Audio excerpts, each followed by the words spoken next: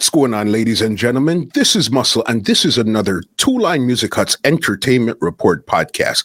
And today we have a really special guest in the building. Listen, he's been giving you hits from in the late 90s right until now. He's one of dancehall's most recognizable faces. You know who we have in the building today? We have Mr. Vegas in the building, aka King Subi in the building. What's going on, big boss? Heal, brother. Big up yourself. I'm a great fan of your work. That makes two of us. Thank you so very much. Yes, I. All right. When you come to this program here, we like to take you right back and then go right into 2021. Is that cool with you? Yes, I. Let's do it. All right. Let's do it 100%. All right. First question we always start with, where did you grow up in Jamaica and what actually attracted you to music in the first place? Well, I was born in Kingston and left Kingston at a tender age. To the hills of St. Andrew. That is like, up Lawrence Tavern side, up that way, up St. Andrew. So I grew up very poor, and basically, so I'm always like, I was always dreaming of, a way to get out of poverty. The board house had no television, and, my mother had just a little radio as any means of entertainment or media.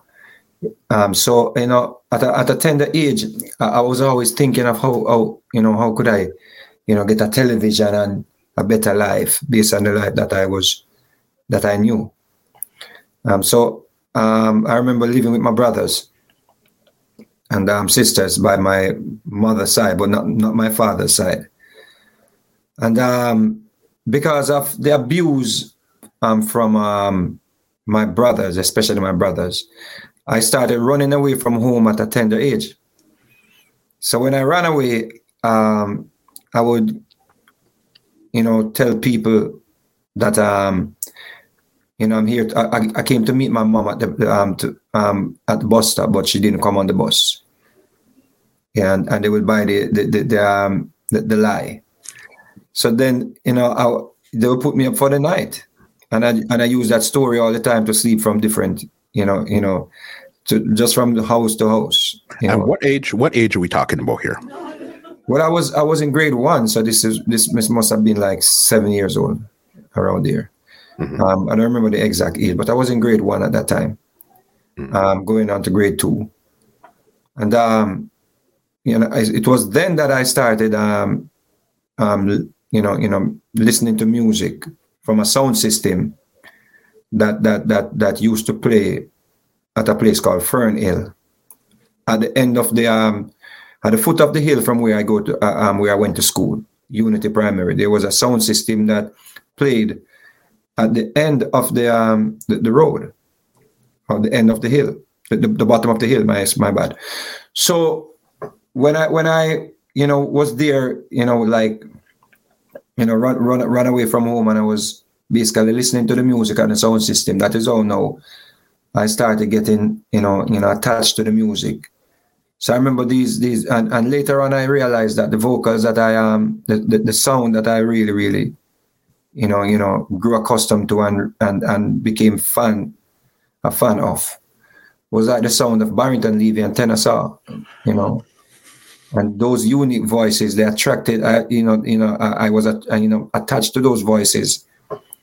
They were like inspirations without me even knowing who the artists were. It's later on I realized that these artists were like Chuck Turner, and Barrington Levy and Tenor Saw, and Pinchers. So those vocals, Pinchers came, years after, when I started going to Oberlin, but it was the same vibe, just listening to these sounds on the sound system at Fernhill. And did you discover your voice at this time here yet, or just the influence of music is in your mind at this time? Just the influence of music. I didn't know I could sing then. I loved music. But I later discovered this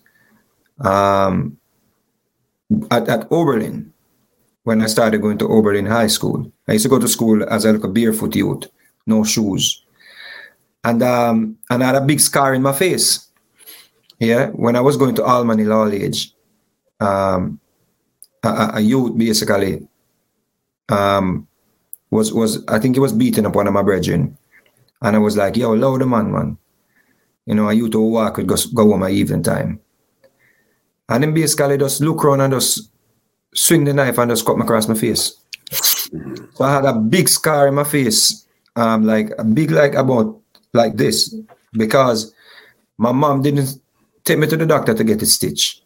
So because of that, it keloid. So I went through my whole adolescent years with a big scar into my 20s, you know, and my late 20s.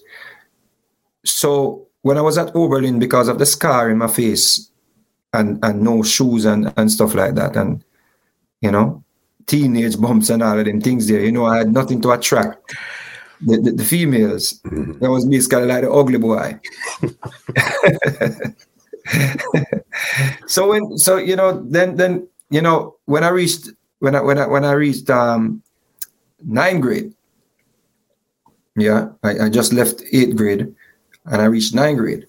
I started hanging out with some youth in my class named Romy and Clayton and them youth. Then Romy's a man now start in DJ. So because Romy a DJ, you know, I try fit in.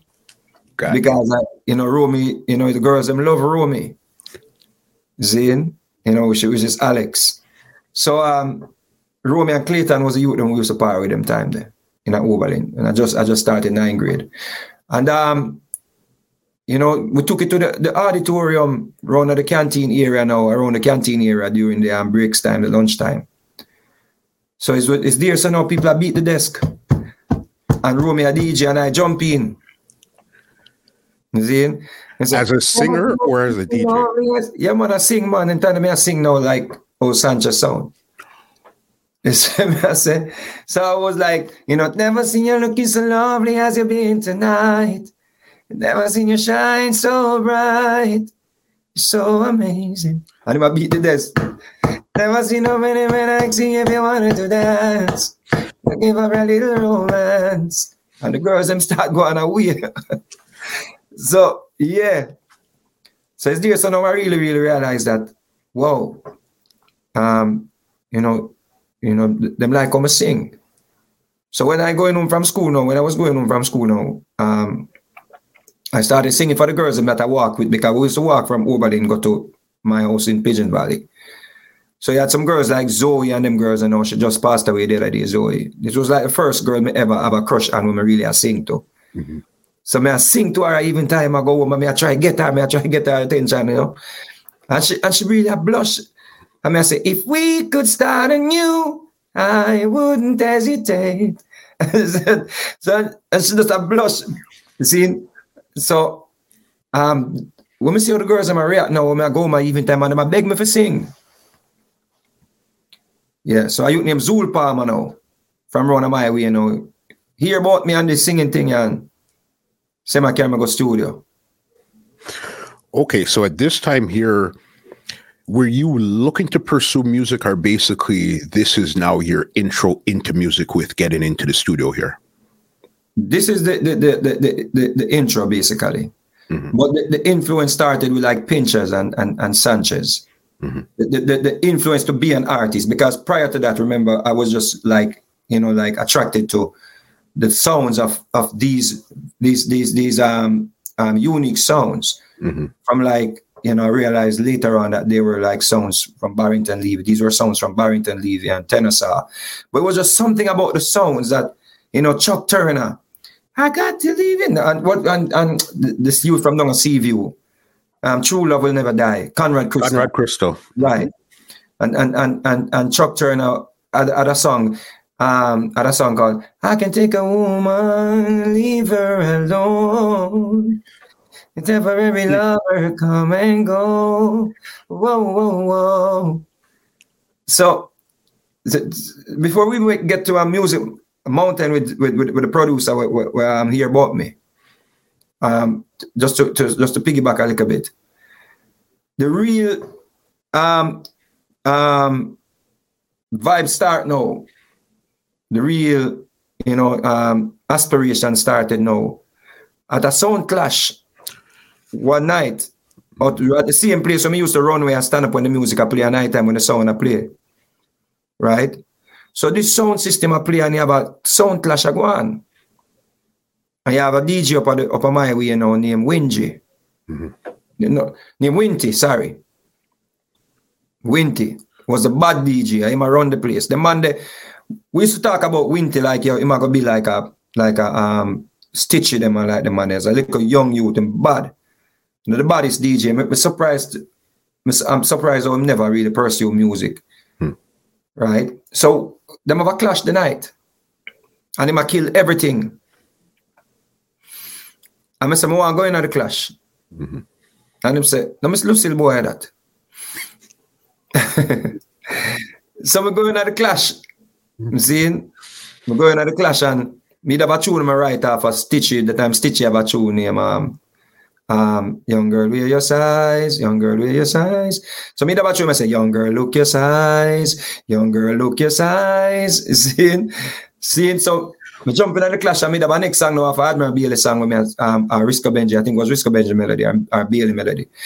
Where me I say, now let me country, now let me country, now let me country, now let me country. In the country where we born and grow, in the country where we born and grow, we have sweet potato, yam and tomato, plantain and cho-cho, for a mango, dasheen and cocoa. Yes, what I say. So we start DJ now the place I go on a way star. To the point where is that they must say, me win the clash now, and the biggest DJ this up on my way now, and everybody know I say, yo, I'm Miss Lucille's boy, I'm win the clash, What was your name at this time here? I never have no name, just basically Clifford. So I didn't have nobody never knew me like to be an artist and an upcoming a new artist and nothing like that. It was just me, see the man in my clash and just want to jump in because of course, remember me I sing for the girls in my school and I'm singing for like Zoe in my evening time. So my confidence kind of, enlarged. And you remember the name of the song that it was that you guys were clashing? I remember, but people up the way don't remember the song. I don't remember the sound, but at the big sound up our way. Like once they get a singer for that sound, you're the man. So Wingy is a man that run the sound, a theme sound basically. Them rate him like that, like him are the big man. So after me come to boom and win the clash now, the people them want to hear more. I say I can't sing to seeing, and then put on the Chuck Turner rhythm B. Seeing, I'm say, I can take a woman and leave her alone. A temporary lover come and go. Whoa, whoa, whoa. You're the kind of woman that I ever know. And the place start going away, the girls them start scream. Jesus say, 'Cause I don't wanna leave without you. Yeah, me like I'm frightened virgin. when the man pull it up, see him? Like when them days when they pull up music and the turntable I make nice and the needle I make nice. That alone give you a euphoric feeling, You see him? So when the man I say, yo, the place a bust. The forward when me even get into the clash, me never even them forward are bigger than in the clash. Okay. So that's now. I think Zul Palmer hear about me from this now. You trying to my way we say with them time them say my the producer. So him came go Music Mountain. Take me from school one day and came go Music Mountain. Me and a youth named Larky Pang, which is end up being Gully Bop. Hold on. So you know Gully Bop from way back then? Yeah, man. Because I didn't even think, remember where we are, because we're going to continue. I didn't really think that Gully Bop was an artist. I thought that they just found him after a while and then he just started to do stuff then. He's one of the baddest DJ as Larky Pang and later on, because you hear his talent. He's like one of the baddest. Like I distinctly, when they found him in the gully, you understand? Because for years I was wondering, what happened to Larky Pang? For years. I never realized that him to change his name to Mr. Countryman when he used to DJ with Country Speng. So for years, me I try, because it's a youth who did the rate, me like, me and the man Zul Palmer go up on the hill and he want me sing and him DJ go straight from Music Mountain where I walk from Stony Hill, go to Music Mountain, which is like very far up in the hills. And him DJ go straight up on the hill and me and him a sing and him a DJ and me always wonder, what happened to Larky Pang? Couldn't find him. That's so wild. Just the fact that, again, he was doing his stuff, disappeared, and then came back after a while. That's crazy there. All right, so you guys went to go record the song here now? You see him now left my country song. Yes, I. So I record a song, and of course, as an upcoming producer and an upcoming artist, so the money not there for really fund the project. So the little money was Zul Palmer save up, him use it to do the studio time and make the beat. So after that, the program basically parked. It parked the program because no money not there. So I went to my mom because we believe so much in the song, and I went to my mom and told her I was getting a visa to go to America.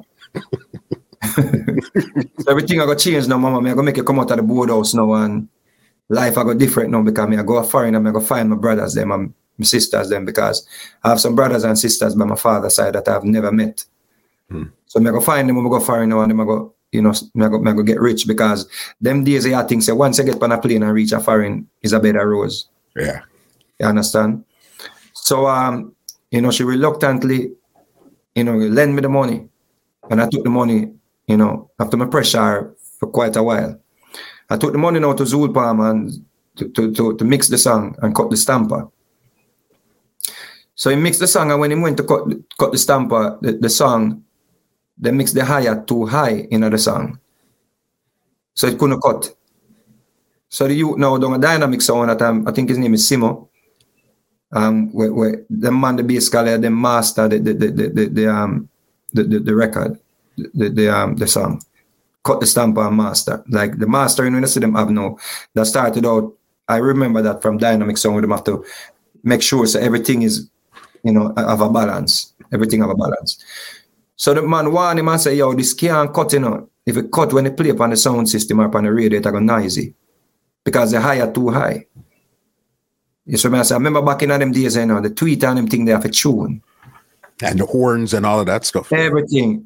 So anything off, it go pick up in the tweet of them, or in the top end. You see? So the Simo, I think Simo, I don't want to call him name wrong. People know me at all though. Him warn him and say, yo, be careful. And him actually never cut it. So him went to Sonic Sound, because Sonic Sound had a similar plant. So the youth of Sonic Sound say, him will cut it. So when him cut it and him get the record, him buy up and press up the records them, and try to play upon a sound system exactly what the person at Dynamic Sound tell him. No, so everything flop. Okay, so what name do you record under at this time here now? Them time it was I think them come sprang in them time because I'd have a lot of bump in my face, so them come sprang at school. So it was kind of basically a try out different names. I think it was Prangy. I don't quite remember, but I think it was Prangy Zul put on the record. Or Scary, whether Scary or Sprangy, one of those names. And then how did that project do for you? It flopped, man. It couldn't play upon the sound system or the radio. You can't go get a radio man and the radio man say, yo, it's noisy. So then the money that you invested, your mom's money, blew up. Everything is gone now. Blew up, brother. Blew up. Big time. So the fast forward to years after, hanging out at studios with I remember discovering Pickout. Yeah. So Pickout was one of the producers that took a liking to my sound. Yeah. That was like years after singing on Small sound system at Big Yard, because I came back to live in Kingston. And I used to sing on the sound system that my cousin owned, Small Axe. So I used to see the Pliers, them and the Pinchers, them and all of these great artists came, and them perform on the sound system and mash up the place, and it just was just like inspiration to me. Yeah. So years after I met Pickout, and Pickout believed in me, and he was like really, really every day I used to hang out with Pickout now down by Dynamic Sounds, because Pickout now, he was like hustling to sell 45.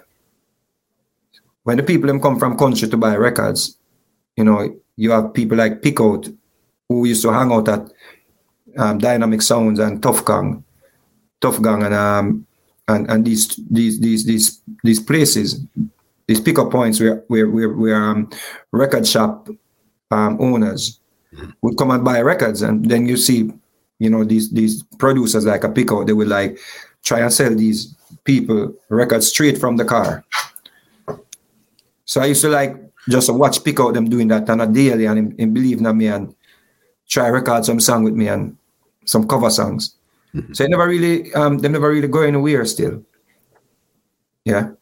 Pickout was a big label. That's the same one that had, like, I think Ninja Man, Tinga Stewart. Yeah. I think Wayne Wonder did some work over there too. Pliers, I think he was the first one who recorded Pliers. He was the one who gave Pliers his first big record. I think My Love Is Burning. I think that was Pickout's record.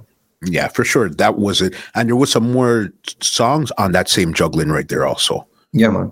Okay. So then now, did you get your name Mr. Vegas at this time here now? Not yet. I think it was a toss up between Clifford Smith, some people that I was trying to get attention from, musical attention from. They were like, Clifford, like my brother in Tamlins, Carlton. Me and him used to have like quarrels, like I must use my right name, So it used to be like, Barrington Levy, and these people are using the right name, use a name. And I was like, yo, no, man, that's an old man name, man. Now I go work on the stage, B. We bring on stage Clifford Smith. I just couldn't see it, but him,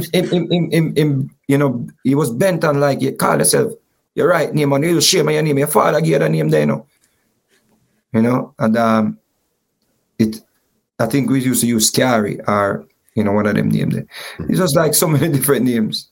Okay. Before we even gloss over this part here, you say your brother was in the group Tamlins? My brother is in the group Tamlins, Carlton. I had no idea, boss. Yeah, man. Okay, so this is something that runs somewhat in the family then? Not somewhat. Runs in the family big time. Music. Who else? Is there any other family members that's in music also? Not at I wouldn't say it's as successful as Tamlins or myself, but like Sandy, that sings with Alba Rosie, and she's a recording artist as well. So we have family members who are doing music, but maybe not at the level that we are at the level where we are at. Got you. That makes sense, sir. All right. So you're trying your stuff out at Pickout. You're DJing, singing on Small Axe Sound. So what's the next move after that there? After the trying to break at Pickout, around Pickout, and that didn't work. I think Pickout left to England. Yeah, I think Pickout left to England. And then my brother, Tony, I was in the military. He left the military and he went overseas. So he came back and he produced a few covers with me. Okay. So I was basically a part of the production. I pressed the records up, recorded Panhead on one of the beat. What? Yeah, man. So my brother Tony now would basically, recorded Panhead with a song named One Up, right? Mm-hmm. Because he want to give the beat a little bit of attention. He want to put some strength on the rhythm, so to surround the project with other artists. Mm-hmm. Yeah, so we recorded Panhead, and I was the one walking and selling the Panhead record and my record. So when I went to I started doing the same thing that Pickout was doing. Have the record them in a bag. When the man them come from country and them they are Tough Gang, because I'm not letting us inside where the people them come to buy the record from Tough Gang, or inside where they buy the records from Dynamic Sounds. Mm-hmm.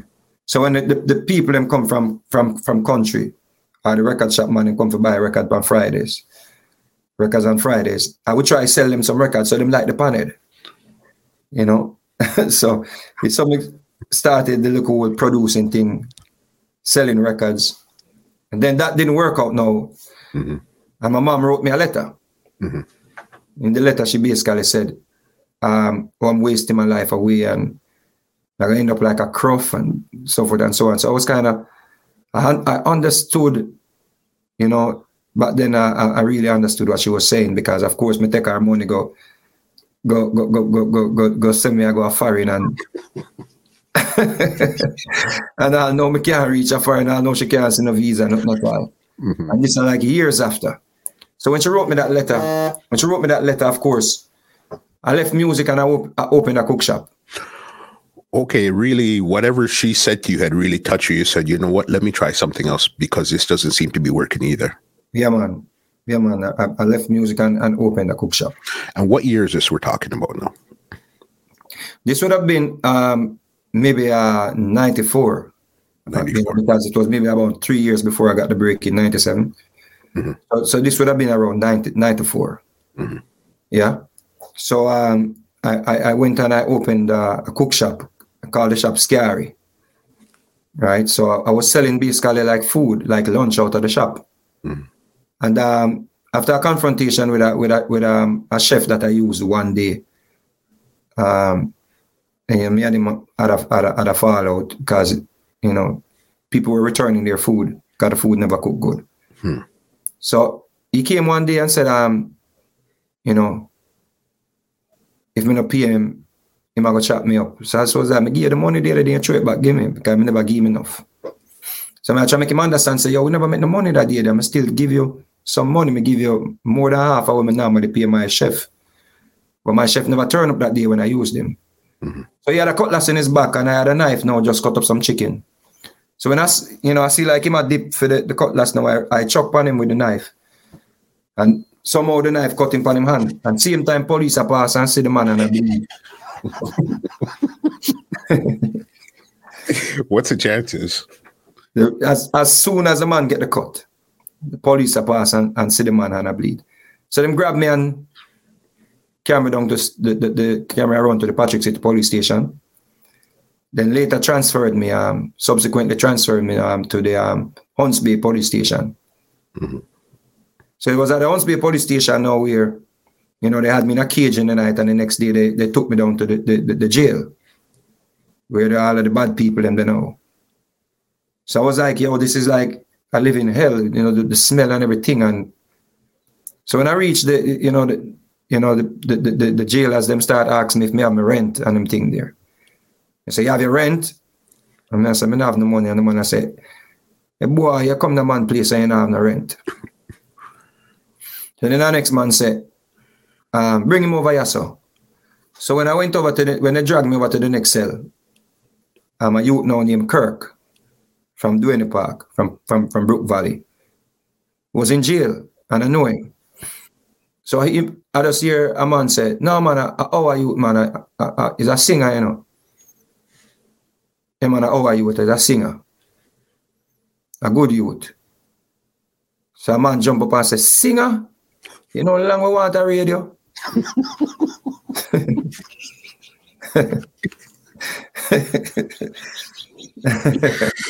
Wow, welcome to the big house. First it's the rent. You don't have no rent, you better could sing. But even prior to that, before the person, somebody dragged me over to the cell where Kirk was. I later found out that it was Kirk that said, how are you? Right? But when I reach, like, the man, them I say, yo, you have your rent? And next man I say, yo, see a 6 foot fan here, you know. You know, that means you have a spin popular on them thing there. They're dealing with you rough in there, boss. So I escaped that now because the youth now named Kirk in the jail and identified me and said, yeah man, how are you? Him can sing. Mm-hmm. So when I went into the jail now, a man says, you know, long we want a radio, me done. And I say, radio? Man, I say, yeah, man. Man say, you see that? You see right there? Just climb up on the grill and just start singing. So I climb up on the grill and the man say, yo, mind your bow up on the grill, you know. Be a piss, man, piss on that, you know. Mm-hmm. You see? The man say, sing, no, man. And we are the shy.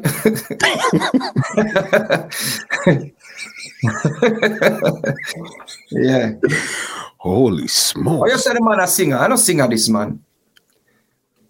Somebody just said, just take these chains away and set me free. Release me out of bondage. agree. Whole jail start mash up, man. Now you're doing something good now. Yeah, man, the whole jail start mash up. I couldn't stop singing. I sing until I can't talk. You're the radio boss. So as a man stress out, so I just hear a man say, "Me want go on me," and cuss some bad word. "Me want go on me way yard." Yo, where the singer there? Yo, drop a tune for me, man. I have to climb up back on the grill. Yeah, man, I said, "Yo, Star, I miss me, girl. Where the singer there?" Wow. Jump up back on the grill. Oh, I don't know what seems to me. Caught up inside our dreams all my life. Bring all the tears of sad memories. Couldn't stop singing. Yeah. So it was a lot of Sanchez style that you were singing. Yeah, man, definitely. That was like my idol growing up, like just the way he was able to his voice was clean. The texture of his vocals is like I've never heard internationally and locally. I don't think there's any singer outside of Michael Jackson and Whitney Houston that that the texture of their vocal. Tevin Campbell has that as well. Mm-hmm. That just naturally vocals and the pitch. Where his range is incredible. Crazy. Okay, so you're here. You've now become the radio inside a jail and stuff. So how long were you locked up for? I was there for 1 day. Okay. And, in the night, I heard Clifford Smith. You get bail. Pack up your things, them. So then the whole jail was like, "Yo, what the singer left, And a man said, "Yo, any man mash up jail must bust." I remember that distinctly. A man said, "Any man mash up jail must bust." And that basically was the catalyst that started the movement of me getting back into that jail. That's why sometimes some disappointment is for good. Because prior to that, I was just basically focusing on the cook shop. Mm-hmm. So that experience in jail, it revived, the person who I was born to be. Makes sense. So you came out now.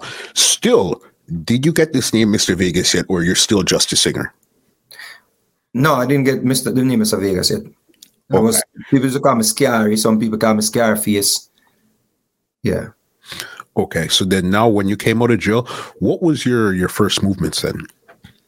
I went back to the cook shop, and was trying to struggle with should I close down this thing and go back at the studio. So one day I was in the cook shop and I was singing because I come out of jail fresh now, just mash up jail, so I started singing more. Mm-hmm. So I was singing in the cook shop and a car passed, and then I saw the car reversing. Mm-hmm. And a man pushed out the middle of the car and said, "Walk this boy, come out of the cook shop and go to studio." Crazy. Anthony Red Rose. Wow. And did you ever meet this man before? I don't remember where I met Red Rose. Mm-hmm. But somehow the man just reversed the car that day. And that was it. Crazy. So all the signs were there. You got it when you're coming out of jail. They said, listen, anybody that could do this in jail, you could go outside and do it. And then you just happen to see Anthony Red Rose. Yep. That sent you on your journey. Yep. I was just in this cook shop because I used to have a factory down the a few feet away from the cook shop where I used to serve them lunch. Mm-hmm. Yes, I used to cater to them. So of course, they enjoyed. They were like, you can sing. So that encouraged me, and I always like singing in the cook shop. When I came back from jail, I just singing, and some girls start giving me the eye. I start singing more. So it's like me, I sing loud one day, and when Red Rose a pass, me don't know how him hear me. Man just reverse the car and say, "Walk this boy, come out of the cook shop and go to studio." Crazy. What was the move after that then? I ended up at Big Ship. Okay. ended up a big shit because my niece now, she a brother named Noel Brownie, I try to look at her. So my niece now somewhere mentioned me and tell me something, she know a man named Noel Brownie around a big ship. Freddie McGregor studio. So I'm going to link Noel Brownie. Yeah. And he promised that he was going to record me. Mm-hmm. So, but I was there like for days, hanging out for days and nothing. He went on tour with Freddie McGregor, came back, and I was just like there, waiting, and nothing happened. Mm-hmm. Until one day he came back and he called me and he was like, "Sing with me here." And I started singing, and he played a little beat, and then he leave it and he go back. So then an engineer in the studio now named Jeremy Ford. Right, I think it's Ducky Simpson's son, mm-hmm. from Black Uru. Yeah. Him now, Bill a rhythm for Dan Youth. So I screeching at the studio now I hear the rhythm I play. Mm-hmm. Freddie McGregor studio. So I hear the rhythm playing and I didn't know I hum to the rhythm, And I said, I heard she sang a good song. I heard she had a style. And the man look up and say, yo, that sound good, eh? Go on in the vote. Jeremy. And friend him said, go in the booth, sing the song. Yeah. And Dan Youth came because it's Dan Youth him making the rhythm for. Okay. But Dan Youth came to the studio and the man said, no, sir, that little youth, let me just make him sing on the rhythm. Him song bad, And I said, let me hear it. And Dan Youth heard it and said, yo, bad, Now I do a combination on it. So then you jump on. First combination now. Yep. For your career. Got you. So then you now jump on it, the song. Cha la la la la la la, hot girl, them a big dress, da da da da. Now see no girl style and go for la la la. And him press up the record. Zine, and me and him up on the road now. Kind of a song now with Wayne Wonder. Excess Amount of Loving. Mm-hmm. So you got to do the Red Stripe tour. A Red Stripe had a road show with Brick and Lace. Yeah, that time Brick and Lace was the whole like five of the sisters. So Dan Youth and me up on the road now, and he wanted me to sing the Wayne Wonder part and Excess Amount of Loving. So I would sing that and then we sing Killing Me Softly as the combination. So me and him start go country and him place and him start, call me up to sing the song, the Wayne Wonder part, then we sing Killing Me Softly. See? So that's how we start get, more interested in the music and feel like a little thing out for go on. Mm-hmm. And then he recorded Beanie Man on the beat. Yeah, so it start get some traction now. They start, I in my house one day in Patrick City and a bus a pass and I just hear, I heard she sang a good. I was like, yo, me that on the radio, Yeah. A different feeling. That was the one who, sorry, go ahead. No, you get a totally different feeling altogether. Yeah. That basically start change everything. Like my mindset start changing now. I kind of feel like something about to happen. Mm-hmm. See? So Dan Youth took me up to Jeremy Harding. Yeah. Because he was recording for Jeremy. Mm-hmm. And that was where I met Sean Paul, them and Kid Corrupt, them and Daddy Gun, them, the whole Dirty Cup crew. So Dan Youth introduced me to Jeremy Harding. I didn't get to record on the first project the project that Dan Youth was recording on at that time. But it was just the fact saying, can I go to the studio and I get to know Jeremy. Then he took me around Weepo, run a Stone Love. And Weepo heard me singing and liked my voice. So Weepo made me sing a song on Love Bump Rhythm. Mm-hmm. Name Every Time. Seeing? Where everybody thinks it's Sanchez. Back then, everybody thought this song was Sanchez. If you look on YouTube right now, you see the song Every Time, it's a Sanchez. That's wild. Right. Because everybody, even Weepo, people were telling Weepo that, yeah, man, the Sanchez tune the body, Yeah. And when we even make it sound more like Sanchez, Tony Curtis came in the studio and did the harmonies. And you know, it's like a similar vocals to Sanchez. Yeah. So me, I was looking Sanchez sound and Tony Curtis doing the background on the song. So it start playing in the club them with the Sanchez song, because Sanchez had a song on that time, For You. For you I give on the same rhythm. See? I mean, me up on there and say, ooh, girl, it's been a long, long time coming. So everybody else a Sanchez sing the two songs. That's so after that whole singing vibes, you know, seeing a youth named De La Soul now from Brook Valley. Of course, I like a movement. I go on, people, my name start mentioning in the sound system circle maybe. Based on the Dan Youth song, yeah, and I actually sang last night on the same beat too. So I have two songs on the rhythm. So De La Soul now want me to do some dub plate and he want me to get some other artist. Yeah. So him say, who you can get some dub from? I say, yo, so I meet Cabra and him real cool. So I can ask him for, seeing I can get Dan Youth, seeing and I can do 2 tunes for you. The 2 tunes I have because, So him give me that cassette and of course, I get the tune them. See, I get the tune them. So me I plan now to go back to De La Soul now with that cassette. Give him it. And of course, him not give me a little thing. So I now we come from foreign. He's a family member of some of my family, but not my family member. By their mother's side. Seeing? Him knows the man just walk up to me and say, where did that cassette there? So I was like, which that cassette? The one that Della give you?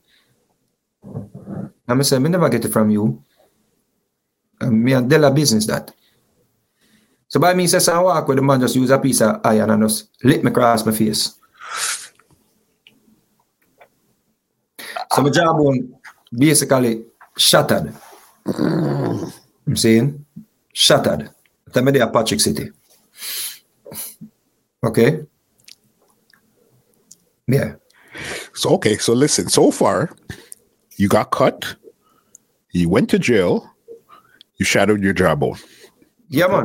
And this is all before you really took off in music business. So all of this here is going to happen in your life already. Okay, let's continue.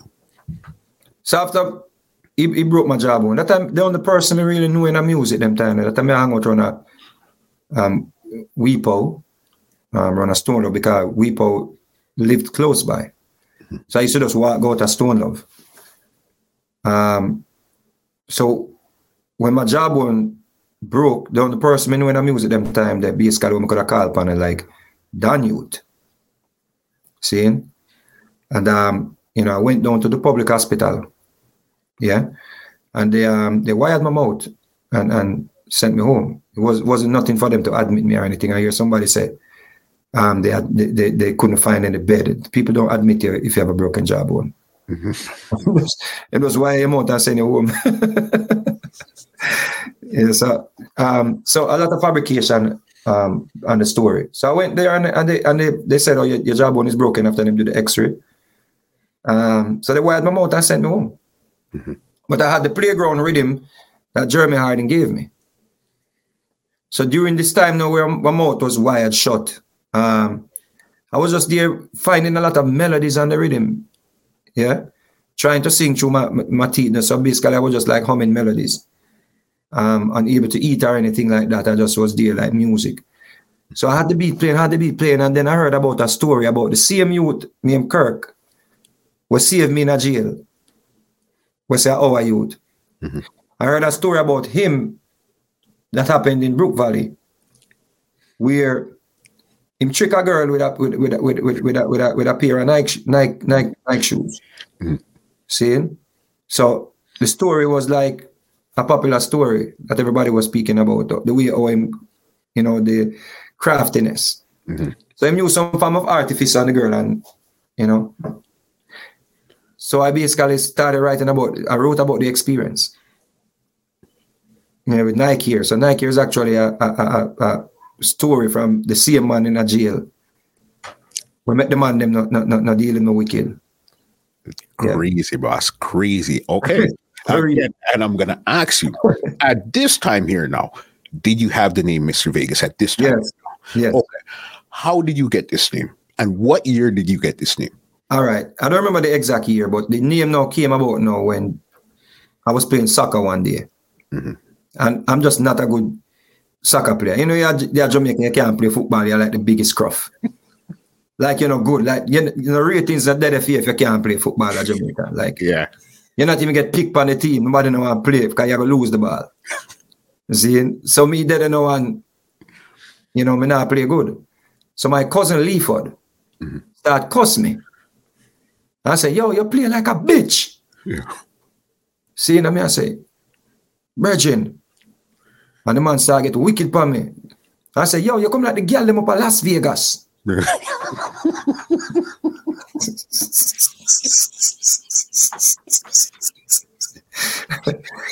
So everybody start laugh. Just like how you laugh. Yeah. See, and me alone now laugh. And me I say, yo. Cry, me want to cry because everybody a laugh. So I start rebel. See, and everybody know, every time I touch the ball, a man say, my ball Vegas. So I just come off of the field. Mm-hmm. So the name basically, stuck on me. So after them keep on calling me, I start answer to the name. Because you know already, listen, the more you fight it is the more so just okay, you know what, cool. Okay, so then originally it was just Vegas. Yeah. And then I guess when did you decide to put on the mystery now to Daniel did Mr. Vegas? Daniel did that. Mm-hmm. When Daniel discovered me, mm-hmm. When Jermaine introduced Daniel to me, same name Vegas. Mm-hmm. Right? The man said, Vegas is one place. You need to make it more personal, personified it. So he said, Mr. So people can know he's a person. Mm-hmm. So Daniel, I don't want to add on the Mr. upon it. Yeah. That's a good one there. All right. So then, as you're saying, you now have the name Mr. Vegas. Don't have no real hits. You have some street stuff bubbling or whatsoever. Right. Cover song there. Yes. So then now you got the thing there. You got to Jeremy Harden and you have the playground rhythm. You're trying to write your song on it, but your jaw is wired. Continue from there. So I link Cabra. Because I get a link with Cabra now when he do the dub plate for me for De La Soul. Mm-hmm. Right? And Cabra, I asked him to beg Jeremy to wait, for me to get on the rhythm before I release it. Mm-hmm. So I called Jeremy and I was like, Jeremy, I'm still wire in the doctor for 6 weeks. And the man I say, he have to release the rhythm because Beenie Man just voice. That would have been Zim Zim and all. Crazy. And the Beenie Man want him song come out because everybody, the whole place now, back in those days, people know say a song hit before it leave the studio. From the record the day, people know say Beenie Man song is going to be a big hit. So the pressure dep on Jeremy for release the thing, and he might wait for this little one young singer when nobody don't know. And him say, I can hold it till next week, Mm-hmm. So I just went down to public, told the doctors that, I have to take this wire out now, The doctors were like, yo, we can't take this thing out. You're more no setback yet. The bones them not finish heal. Mm-hmm. I was like, Doc, trust me. It's going to change my life. But need them why I have to take out, Doc. Boom, and the man bust the first one and bust the next one and bust the next one. And I went straight to the studio, same time, no food, nothing. I remember me not eat for like five weeks. Right away, I jump on a bus, straight to Barbican. You show up at Jeremy. Yeah, man. And Jeremy say, you sure you can do this? So he put the beat on. He put the beat on, and of course, when he put the beat on, I basically sing through my teeth. Cause my mouth still, even though the wires them come out, my mouth still can't open as it used to open. So I was just basically like, when my office on in the air, whenever I get feel and I care. And him said, you can't walk me up, you can't walk me more, look at him. That have a beer pain. Crazy pain. Yeah, crazy pain. So I was like, when my office on in the air, and I never get a slam yet feel and I care. And it worked. That's crazy. And this is a song that changed your entire life right here. Yep. When that song came out, of course, when it just came out, I was not getting any plays because I was on the B side of the Danute's song. Danute's on the Playground Rhythm too? Yeah, I'm on the B side of Danute's song. Okay. Because them days when the record come out, you have A side and B side. So I was like the version. Yeah, because that's generally what's on the next side would be the main song on A, rhythm on B. So instead of Jeremy cut a stamper, an extra stamper for me, him just use my song as the version. Yes, So you basically weren't even supposed to. You were just supposed to come out and just be out. You weren't even supposed to get any play in the first place. Right. So no one even realized that I was on the B side until a youth named Youthman Troy from Ira FM that play. He used to play a lot of young artists, but he had a late show in the night. So one night, this radio just happened to be on, and I'm home, and I just see the man wheel up the song like how much times. Crazy. What did that do for your career? Where did you start going now? Well, after Youthman Troy, I heard Youthman Troy playing it. Then I heard it on Hits 102. Yeah. I don't remember what was the name of the station first. It's Hits 102 now. I think it was Radio 2, I think. With Garfield Hamilton. Yeah. When Garfield Hamilton, back in them days, they play your song in the Saturday morning juggling, you're hot. So I heard the Garfield Hamilton wheel up the song about 10 times. It on the Beanie Man, him just play the Beanie Man and then play my song. Play the Beanie Man, play my song, play the Sean Paul. So them 3 songs just in a rotation upon the beat. And Nike here now I play with the Beanie Man more than any other songs on the beat. So then it started to take off in the dance. Okay. So Squeeze now was doing was the one that played the music at the World Cup events. So whenever match I go on at the World Cup qualification rounds, is Squeeze playing at the stadium. So Squeeze now, one of the youth from the sound system linked me. I want me to do the dub plate. Seeing? So I say, well, my wife is so no one in the air. We have to reach the World Cup next year. Everybody now at the stadium see the forward now, like the biggest forward. Father, when the rhythm come on, burp, burp, burp, burp, burp. There's a chicken out, die, do. Trust me. But that's how the song boss, Nike boss, at the World Cup qualification round them. That's where you got the real big one. Because it seems like even your ad-lib style, it seems like Don Youth was a big influence on your ad-lib styles. Don Youth played a role in a big role in my upbringing in music. But those ad-libs came from Quenchade. Okay. Quenchade, because I used to sing on a song named Echo Rock. with Quenchade and a youth named Singing Sweet. We used to be like this, but Quenchade was like a big star. Mm-hmm.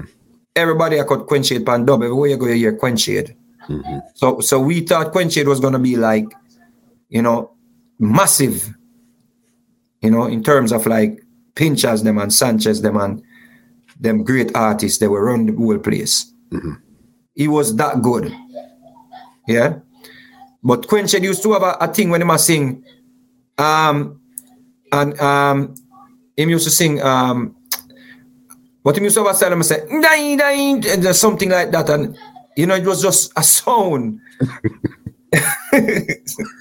You know, and I was like, the day me I sing Nike here, I write Nike here, I just hear it in my head.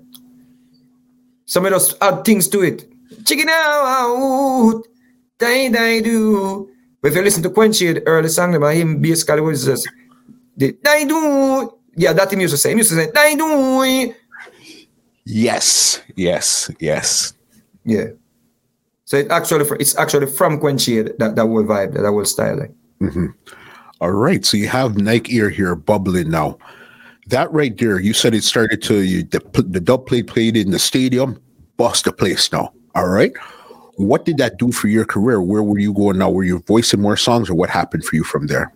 No, me I did a song with Cabra, right, for a youth, and it came up, but it never really take off big. Mm-hmm. And then after, you know, going up and down all over the place now, you know, ending up see Goofy on the beach one day, Mr. G. Mm-hmm. And the man say, yo, Danny Brown have a rhythm when just record and is the baddest rhythm in the whole world. Mm-hmm. So I basically said, I have to get on that rhythm where Goofy tell me about, Mr. G. Mm-hmm. So somehow I end up around a Main Street studio. Yeah, you know, later now to find out that Goofy, you know, was one of the one way I encouraged Danny Brown to record me on the beat too, because I never know where I go on inside of the studio. But what I did was I went to Danny's wife and give her a beer joke at daytime, you know, just tell her a beer story and give her a beer joke and say, remember, you know, when you go home tonight, you know, yeah, man, just remember. Yeah. Remind Danny, say, if you voice on the rhythm, you know, because trust me. $100 I gotta be getting for that. If me have a voice and bossing, you trust me, you're rich, you know. And, you know, after days, you know, begging, one day I went there and she said to me, "Him have a voice here, you know." Yeah. And he called me in the studio and he gave me the beat. And him say, everything done mixing up. As a chance me a give you, you know. If you can do it today, just get the beat, everything. But you're the good thing now. When I went down to my cousin Kirky house, because Kirky have a thing where we can play the CD. Mm-hmm. Right? I don't remember CD or tape them time, but whatever he gave me time. I think I CD, because CD did come in them time there. Mm-hmm. So anyway, him give me the rhythm. And Kirky had something compatible with whatever he gave me. So, of course, as I put in the rhythm song, me just hear the melody from a song where I started writing around my niece them when I was at, you know, of a moonlight, which I live. You know, I remember them come from school one day and I tell me about a girl where them catch in school. I do something to a guy, a boy in school. So I'm there basically telling them to hold them heads high. And so, yeah, on make sure on the world phone heads high, you know, and do the work, you know, really. Mm-hmm. You know, just heads high and kill them with the no. I just said that. And it just rang. So me in the house now just start saying, heads high, kill them with the no. Just make a boy know you're not blow. Heads high and kill them with the no. And we'll take it for joke. So when Danny gave me the beat now, and I went by Kirky's house, we don't have the chorus. So when I listen to the beat, I hear the mute I was sing, the rapper them was sing, meet me at the crossroad. What name again? Bone Thugs and Harmony. Bone Thugs and Harmony. Mm-hmm. When I listen to the beat, I hear Bone Thugs and Harmony melody. You see? I hear, so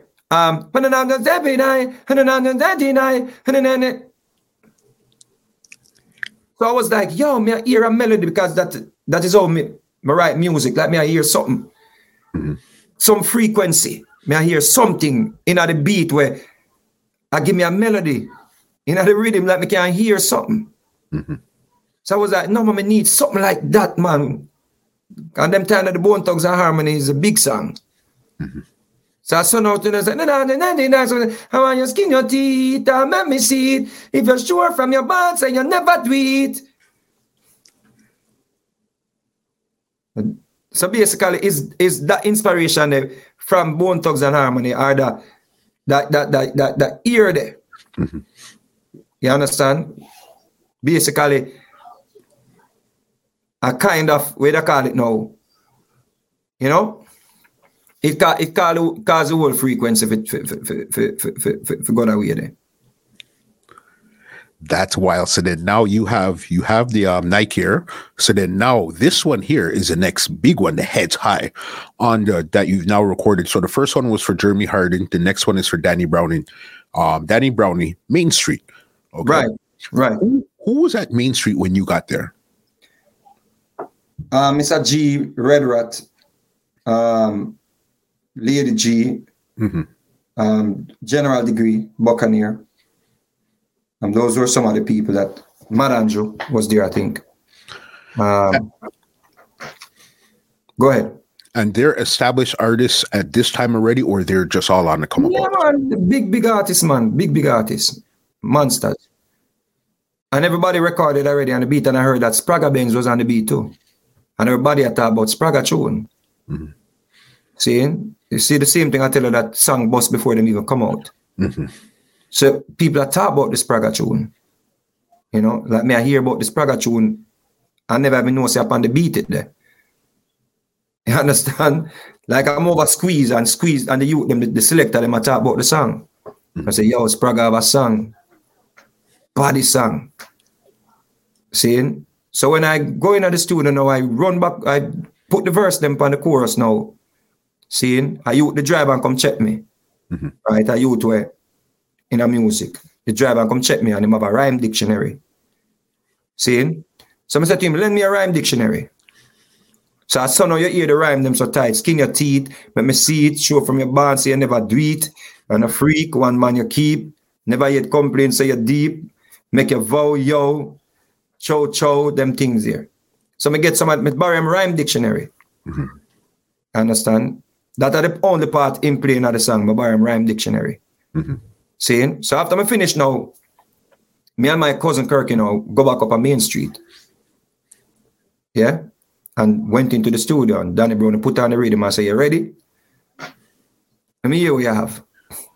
I'm going to start singing from outside and the man said, go around there. Yo, when the man said, go around, my life changed. Me just feel, even though I'm nervous, Mm-hmm. Because everybody record already. The only way me can make this beat, is if me go hard, Bridget. Second time now. The second, not the second time recording, but no, but I mean, as in, this is the second time where you're like the last one in the door. Yep. Very last. The beat closed, mix up and everything already. Mm-hmm. So when he sent me around here and I start chop it, man. Mm-hmm. When I finished, we needed an intro, right? And go around here and put on the intro. No. Kill them with it. And Danny Brown was going crazy in the studio. And him just stopped the whole studio and he said, I'm a lead the rhythm, Me nearly drop. I remember this big Spragga Benz you hearing about is tearing down the place, is about to come out as a monster too. But brother, when the man said, him a lead the rhythm, I said, I need them wobble. And General Degree said, a real thing you're talking, Mm-hmm. A true man. I'm sorry, I'm saying, a true you talk, man, a true you talk. Yep. That's wild. And what's the name of the rhythm? Just so everybody's Filthy. Yep. That had the Degree, it had the Spragga, the U, it had basically everybody was on that rhythm there. Crazy rhythm that plays till this day. Yep. Anthems. Mm-hmm.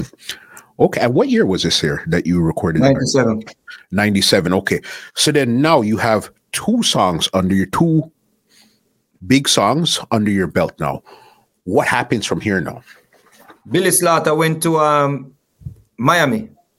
He came back and said to me, your song mashed up the whole of Miami last night. The song that he released good yet, December, this song just came out. And the song already bust in Miami. He played it at Spirit nightclub. And came back and said, yo, the song mashed up the whole club. And 2 weeks after, I discovered Richard Stevens introduced me to Murray, that became a manager, brother named Murray. And in no time, I was on my way to Miami. It's just the quickest turnaround. To go to the same place that I lied to my mom about the visa. It's the quickest. I got passport, BAM, and visa in record time. That time, WIPO was playing a significant role in my career because WIPO was the one who got me my first write-up. He even sent me to voice training, WIPO. Okay. Yeah. So at that time it was, like I was transitioning to let Murray manage me, but WIPO was like my godfather. Like I him a guide the thing. Seeing it was like the person when we really talk to about what the next move. Yeah. So I remember him getting me a write up in the X News. And then the song went number one. The Nike song went number one in the X News. Back in those days, when the song went number one in any one of these charts, it was a big thing because it was based on record sales. Yeah. And then Balford Henry had it in his chart, the Stars chart. So I that and I had Head's Eye. So when I reached Miami, perform at the Spirit nightclub. Plus I did have two little things I can sing to. So I sing two of the Sanchez thing them too. So we get them a nice little show on the whole play. When we draw Nike and Head's Eye. Mash up. Then I came back to Jamaica and performed that Sting. Right? So the Leng wanted me to do a performance with Dan Youth and Sean Paul. Okay. On the Starlight segment. So I declined. I said, with all due respect to Sean Paul and Dan Youth, but tonight, I need to make the people them say Vegas. So I not do it unless I get to sing as Vegas. You understand? Because my energy kind of different. My energy is more like a vibrant person on stage, run and jump over the sun, swing me hand and go on with beer things, and it's a different energy. Did you learn the art of performing at this time here yet, or you had an idea of how it goes? Had an idea, but I think it's something that is in it. You understand? I just think that energy, the frequency when music hits you, everybody react different. You understand? So I just wanted to do Sting by myself because I knew this was going to be the pivotal moment to launch my career upon a major platform. So I was actually in the Starlight segment. So after they called up Sean Paul performed, they called up Dan Youth. Dan Youth went up with Sean Paul, actually. Yeah. And then I went up by myself. And that was the breaking point. That was a good call. What year, Sting? This was Sting 97. Yeah, you see the trick with Sting, it's like, listen, because that's one of the last shows for the year. From you do Wicked on Sting, that's it. You're gone for the rest of the year. Yep. That was it. Okay, you said you got your second hit from over at Main Street. How come you didn't sign with Main Street? Because I went to Richie Stevens. Because Colette Brownie, Danny's wife, I think she wanted me to sign my publishing to Main Street, right? Either her or Danny. So I went to Richie because I was thinking about letting Main Street manage me, But of course, Main Street had their acts. And again, I wanted to be, a solo act. Mm-hmm. I didn't want to be a part of a crew or a group. I wanted to get my break, and then I can build my own community. So when I went to Richard Stevens told me about Murray. And, I later saw Goofy, Mr. G, and he confirmed that Murray was a good person. So Murray started managing me right there. Mm-hmm. And I was basically the only act he had at that time. So more focus could be placed on my career where, the planning and everything, we were going around doing school shows and going around Jamaica, just driving around, me and Murray driving in his little white car, all over Jamaica. Sometimes, me have to watch him if I go drop asleep. So I hold a conversation with him, mm-hmm. To make sure him not drop asleep. Mm-hmm. But we went all over Jamaica in that little white car just to spread the name. And then Richard Stevens recorded, but everywhere I go, but the girl does that's why me want me starring at them show. So me have another song now with the two song them now, and that I play hard on the radio. So when we got like the country place them now, that shot. Mm-hmm. And this is, you're continuing now. You have your 3 songs here. Was a thought of an album or anything in your mind at this time, or you didn't really think about that yet? The album, I didn't think of the album as yet, because I later on recorded Hands Up for Richie D. Yeah. On the Faith rhythm. Tell me how that came around. I saw Richie D. He was trying to get some bigger artists on the rhythm, and they were turning him down. Mm-hmm. And he had Tony Curtis on the beat. And I said, let me hear it. And he played it, and I said, book the time. And he booked the time at Penthouse. And I said, you have to give me the money, man, the good man. And I just went to Penthouse, and I don't know where the melody come from. It just happened. Just hear it, not the beat again. That is how, I think that is one of the reasons why I have lasted so long in music. Because, and if you notice the modern beats, nothing against the youth them because they might hear them thing, but the beats that Steely them and the Danny them and these people used to produce, you could hear something in the beat that basically gave you or dragged some melody out of you. There's a melody sitting in the beat. If you can identify it, and it's just not just one melody. But if you can identify it, mm-hmm. But because those beats used to be more musical. Mm-hmm. Right. So that was the Faith. Ching, ching, ching, ching, ching, ching, ching, ching, ching. It just melodic. That's crazy there. All right. So then now you have 4 big songs. All right. What's going on for Mr. Vegas at this point in your career right now? Plus, you met your manager, did you guys create In the Streets together, or he had In the Streets before you got there? We created In the Streets. You guys created it. Right. First artist, he's the manager, only you two alone doing your thing. Yeah, we created In the Street, and he started, he was selling records before I met him. Mm-hmm. Yeah. So when I met him, I think he started doing more of that because he was selling now Vegas records in his office, mm-hmm. and other artists that he worked with prior. Yeah.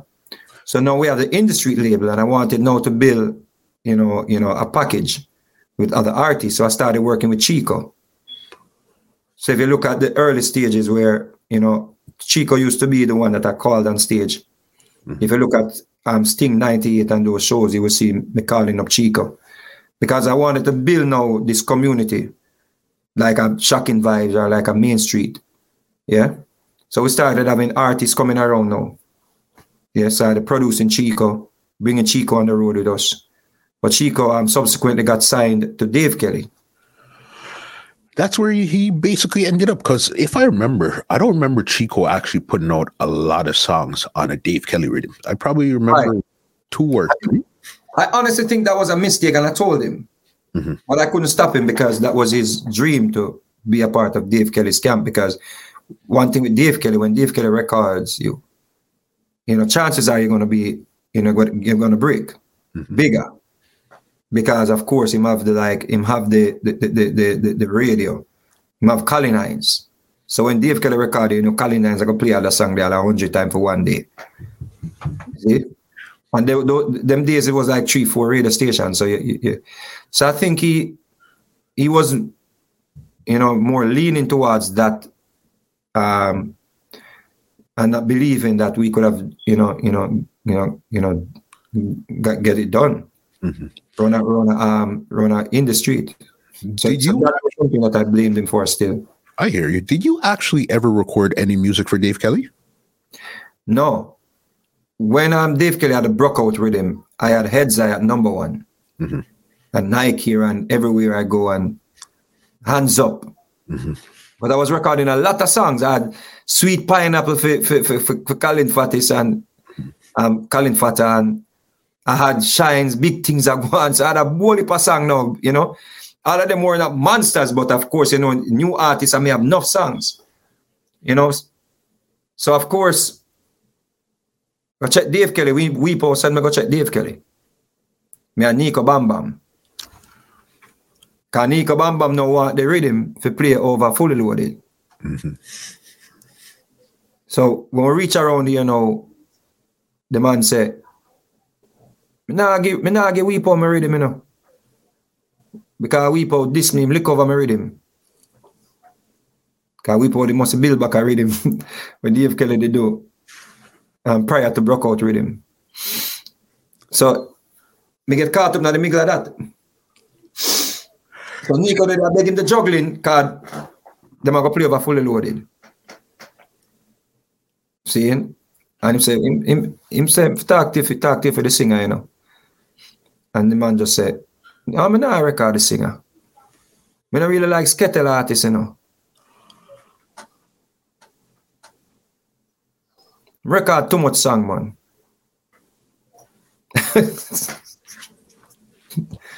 No idea. Because today I was trying to think, did I ever hear a Vegas on a Dave Kelly production? And I could not think of one. No. Actually, I wrote Jacket for the rhythm. Some gyal raffle up on a dip.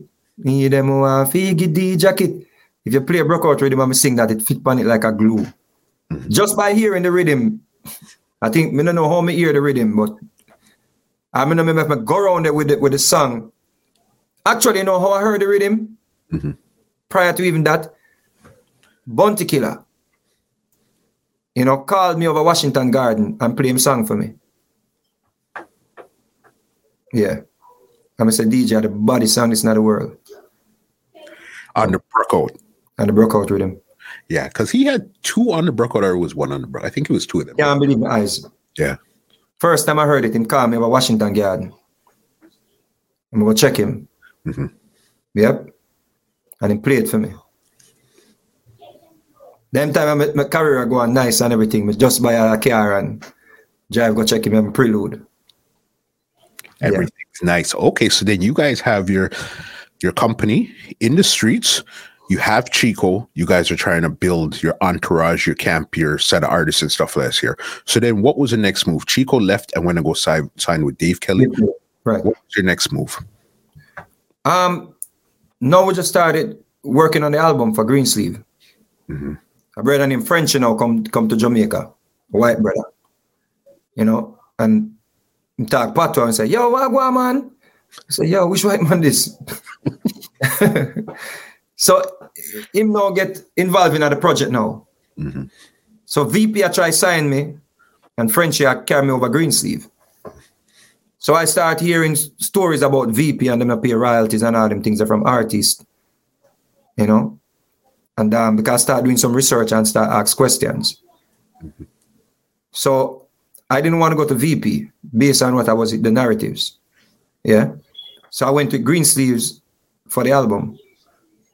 So I started collecting the tunes them that I did for like Richie D, Shines them, and compile the album with some new tunes. And the album was released, I think it was 98, 99. I think it was 99.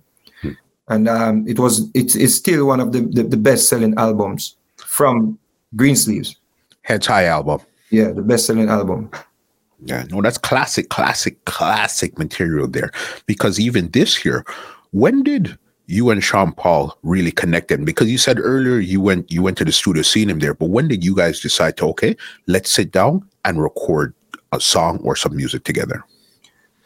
One night I was up by Jeremy Harding studio, and a brother walked into the studio yard, and he said something about some man a fight over a woman, something like that, or something the man saying at the studio yard. And I said, Sean, you know you're the man just say a while ago. No, I said, Dan Youth, excuse me. I said, Dan Youth, you're the man just say a while ago. Bad idea that, you know. We could do a song like Kokoti and Shabba. Which one I wish you love? So Dan Youth said, go and work on it, go and work on it. And I said, yo, the man is lazy, man. That me saying in my mind. So I said, Sean, you know you're the man just say a while ago. We could work on a song together, no? So I start sing, chilla la la la la la bum bum chile. Hiya na book a hot girl today. La la la la la la. And I say, you are going to come in now and you're going to try to take away the girl from me. So I saw how the song came about. So we finished the song. Me and him write the song in Jeremy the same night after the man came to the studio and said something. So then Flabba wanted Sean Paul to record. And he also wanted me to record, but I think he more wanted Sean Paul. So I went to the studio with, he called me to the studio at Tough Gang. But I have the number one song in the country. And he wanted me and Sean Paul to do a song. So me and Sean Paul have the Hot Girl Today song that we just wrote last night. So we are telling about the song. So he must say, yeah man, he want the combination, but he want to give Sean Paul more money than me. So me I say, why can't I just bust the money too? You know, because I'm the artist with like 2 number one right now in the charts. Jacket a number one. Heads I just left number one because me I use number one song I replace song, you know. So you were, between you and Sean Paul, you were the first one to break on the ground, but not internationally. But you were the first one to get the hits. I broke internationally before Sean Paul. You did too? Yeah. But it was close because I know what I do remember is I remember a tour with Vegas, Sean Paul, and probably Alley Cat or somebody that came to Canada. Right. But it seemed like you guys, if you broke internationally first, it wasn't like it was either months or probably like a year later where Sean Paul got the break. No, it was long after. It was long after. Yeah, man. Based on the time, maybe when you saw us doing the show. But Heads I was in the British charts and the Billboard charts in 99. And Sean Paul came in the early 2000s with Deport Them. So then why would, if you're the bigger artist at this time, why would they want to give you less money and you're even willing to say, let's go 50-50? It was, then it felt like it wasn't just about the money anymore to me. So I was like, I'm out of here. So we didn't do the combination for Flabba. So Flabba would have gotten that combination. Maybe it wouldn't work. You understand? But that was like, yo, we can do that song for Flabba and it fit the beat and everything. Right? We make him hear the song and everything. He must say, but you know, he want to give me less than Sean. I may say, no, brother. You can bust the money. Why you can't give me the same thing when you give Sean? So I say, yo, start, Mr. DJ. Sean Paul, I go around and steal it. So I went around Steely, and Steely had the Street Sleeper rhythm. So I walk in the studio and I hear, ching, ching. I said, Jesus. So I start singing in the studio. I start humming. And the rhythm I go with that. Me tell you, it's like it make for the rhythm. And the man hear me and hum it and stop the music. And look around for me, but still is a man who faced him, and if I cuss him, I go cuss me through me at home. Because him will run you out of the studio, no matter who you be. So him stop and he goes, so, sing that again. He said, look at you, where them get you from? Go around there. And I said, John, what dada? You know, say that song with me and Sean Paul. We can call him, you know. See? And him said, no, because you can't argue with Steely, I'm going to run you out. So I take a chance. Because I know say, if Sean Paul come on the song, a problem. And I not going to do it, even though I know the lyrics and everything, I not going to do it by myself. So I say, because I just do it and just sing Sean Paul part. Competition, I think one because of me first. So the girl, because I just barber it up and just deal it wicked. And still eat a piece of food. So I say, please, Dada, I tell you, if you hear him, you go record him. In bad, him sound like Super Cat. So we wait, and the man say, yeah, him not come, man. I say, him come, man. So I caution, I say, yo, where the Dada? So I finish up Vice for Flabba. I'm stay back and recorded the song for Flabba, a song for Flabba. Right? So long after Sean Paul turn up. Yes, I. So that's now Steely get to know, Steely and Clevie get to know Sean Paul. And me came around there and basically Steely allowed up because Steely cuss people and them think that when they take long for record. And Sean Paul is a man who take him time. I mean, if I say DJ, no man, I saw him stay. Don't come out, him good, man, him good. And record the song. So me and him end up now shoot a video for the song. So I saw now, me and him start do some shows at Jamaica. So then Violet book a tour. Yeah. And Morris said, yo, we can bring Sean Paul, Vegas, and somebody else. A piece of that tour that you would see. But that time it was Hot Girl Today alone. Sean Paul had internet, but that was an international tune. Because during that time it was like, it went into the Billboard R&B charts at number 5. Okay.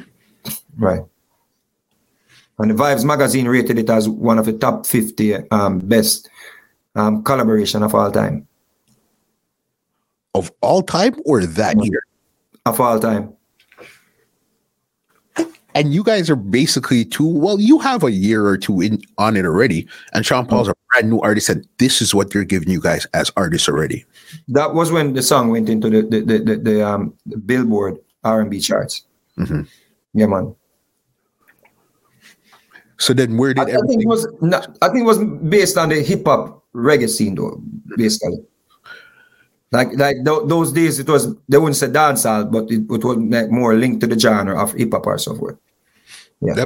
That makes sense because there wasn't really like the best the top 50 record of all time. Okay. Yeah. But like maybe Caribbean music or whatever. Okay. And then where did you and Sean Paul start to go from there? What started to take off for you guys? I basically started evolving into a bigger artist. I was in the pop charts in England, started in the top of the pops, won the MOBO Awards. So I was like traveling more all over the world and stuff like that. Sean Paul was still doing his thing with Jeremy Hardin. So when VP did not take the Street Sweeper beat, the compilation, and I asked Greensleeve to take the compilation. So Greensleeves took the compilation, and I asked them to sign Sean Paul. And Chris Cracknell didn't like how Sean Paul sound. Didn't think he was going to be a big star. So Greensleeve passed upon Sean Paul initially. Passed on Sean Paul. So when Sean Paul got his contract from VP, I basically begged him. I said, yo, make sure I look at the contract and him thing there, you know. And I said to him, yo, don't make VP collect the songs them from the producers them. You go collect the songs them from the producers them. You understand? So maybe it's a good thing the Greensleeve thing never work out. The same way I asked them to sign Cecile. Greensleeve, I was like, yo, you have a girl, she go boss, you know. So I recorded a song with Cecile, the Macy Gray song. You know? I tried to say goodbye and I choke. I tried to walk away and I stumble. Because I was in England when the song around the place. So I come back to Jamaica and say, yo, my boss here, you know. So I recorded the song and I went to England. I played the song for Greensleeve, Chris Cracknell, and the man said, ha, ha, ha, ha. Vegas, you must be sleeping with this one, mate.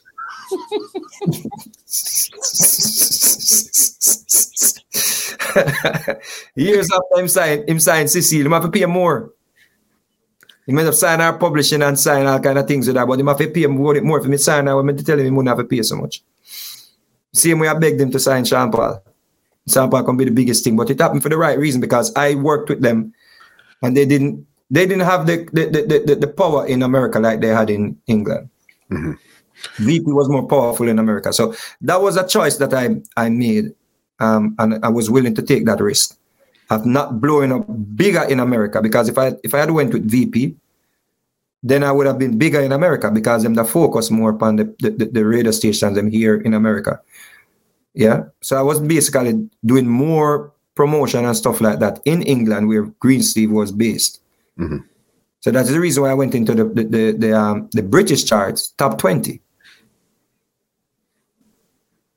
Because Greensleeve's power base is in the UK. So then anything UK, Europe, Africa, anything on that side there, Greensleeve will get you into. If you're talking about North America now, North America and Caribbean. VP. So maybe maybe it was not a wise business move. Maybe I would have made more money. Maybe I would have been more popular. We don't know. Mm-hmm. Anything could have happened. Or maybe I could have been stuck in a contract. That's the crazy thing. You never know. You just know what did happen. You never know what might have happened. Facts. All right, good. You record your album, you're touring, and you're doing. Why do you think somebody like you broke into the international market? What was it about your sound, your style, your music? What do you think it was about you that had that appeal? Clarity and melodies. And it's just I discovered that people like to sing along mm-hmm. to whatever they can from a composition. So I was trying to make the songs, something in the song that you can remember, something in the song that you can sing along to, something in the song that you're gonna find yourself singing, and you don't know where you get that melody from. Yeah, so that was what I discovered.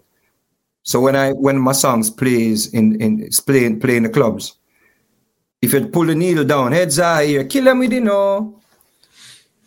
yeah, chilla la la la la la, yeah, boom boom chilla, So it's always something. I always try to, implement something in the composition that people will. It's not all the time, because sometimes the beat is not giving you that. It's like, I am blessed. I just know that people are gonna sing that. Mm-hmm.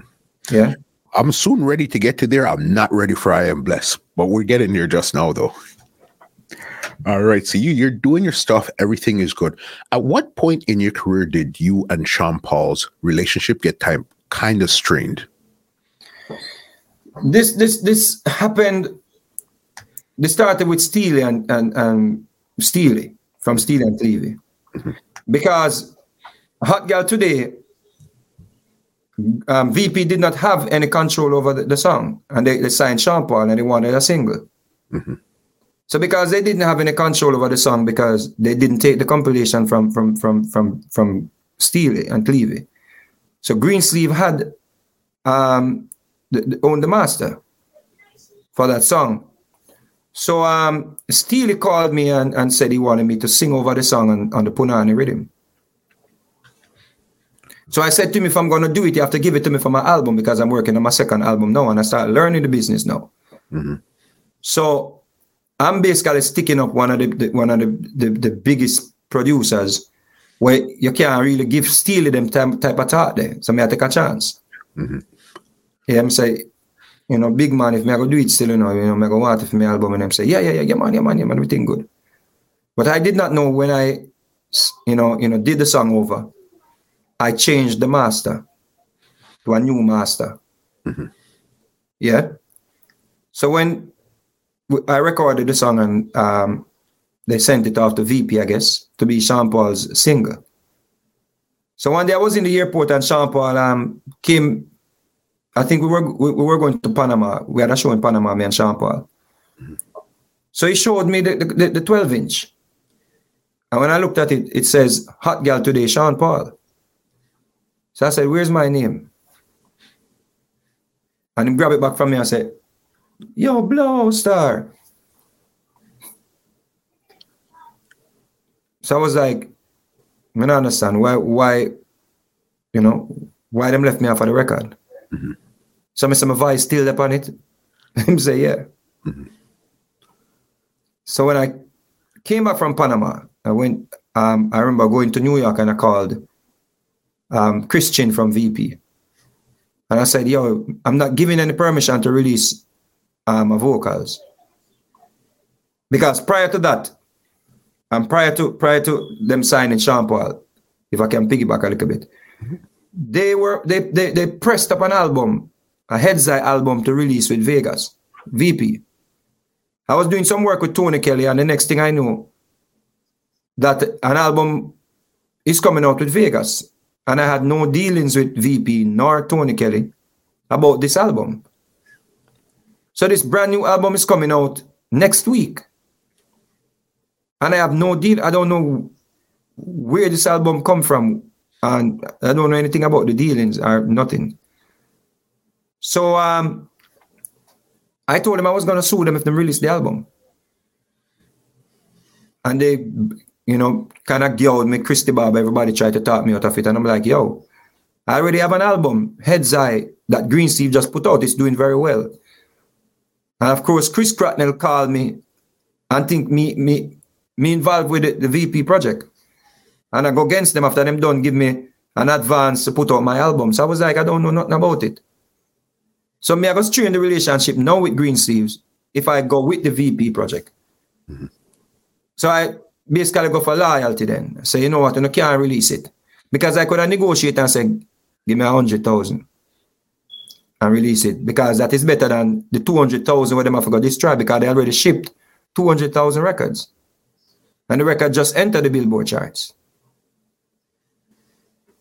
So I went with loyalty. I was like, yo, no, I can't release it. Mm-hmm. And they yelled me and like them can. And I was like, no, you can't. So I get a lawyer. So I went with loyalty with Green Sleeves. Years after, of course, Green Sleeves, sure say, you have to look for yourself, look after yourself in a business. Because they ended up selling the company to VP. Mm-hmm. So I was a fool. So it's like you ended up exactly where you didn't want to be in the first place. You ended up. The same man who used to call me every morning, and the man who begged me to, Chris Cracknell, who begged me not to put out the album. I was like, I don't know anything about it. And he said, I have to do everything. The man promised to pay a lawyer for me. Mm-hmm. A few years after, when things start slowing down, artists go through different lull. I couldn't get him on the phone. He wouldn't even take my calls. Yeah. And then I look a pick up back and you get him on the phone again. So I started learning the business. I realized, yo, it's a business. Mm-hmm. I didn't, and I remember Robert Livingston said to me one time, when me and Sean Paul was going over the whole thing. Robert Livingston said, if you had a good manager, that situation could have been fixed. So if I had a good manager, that situation with VP, when they pressed up that album, maybe that was something that would have propelled me into a better situation. Anyway, I think some form of vibe was carrying from there. So, yeah. So when the Hot Girl Today record, when I did it now, when I re-recorded the song, and VP put it out, they took off my name. So I called Christian and said, but you can't use my vocal. You take off my name, but you can't use my vocal. When I use Sean Paul part alone, as a matter of fact, me and him write it. So what am I going to do? So I say, all right. If we're not going to release it, I want it for my album to them, so them can't give me it. So that's how the problem start. So I say, when I put out something without my permission, and I can't give it to me for my album, I want to take off my name off of it. So Sean Paul linked me and said, I'm going to do the music video. Mm-hmm. I'm going to link me. See? So I say, all right, but we do it.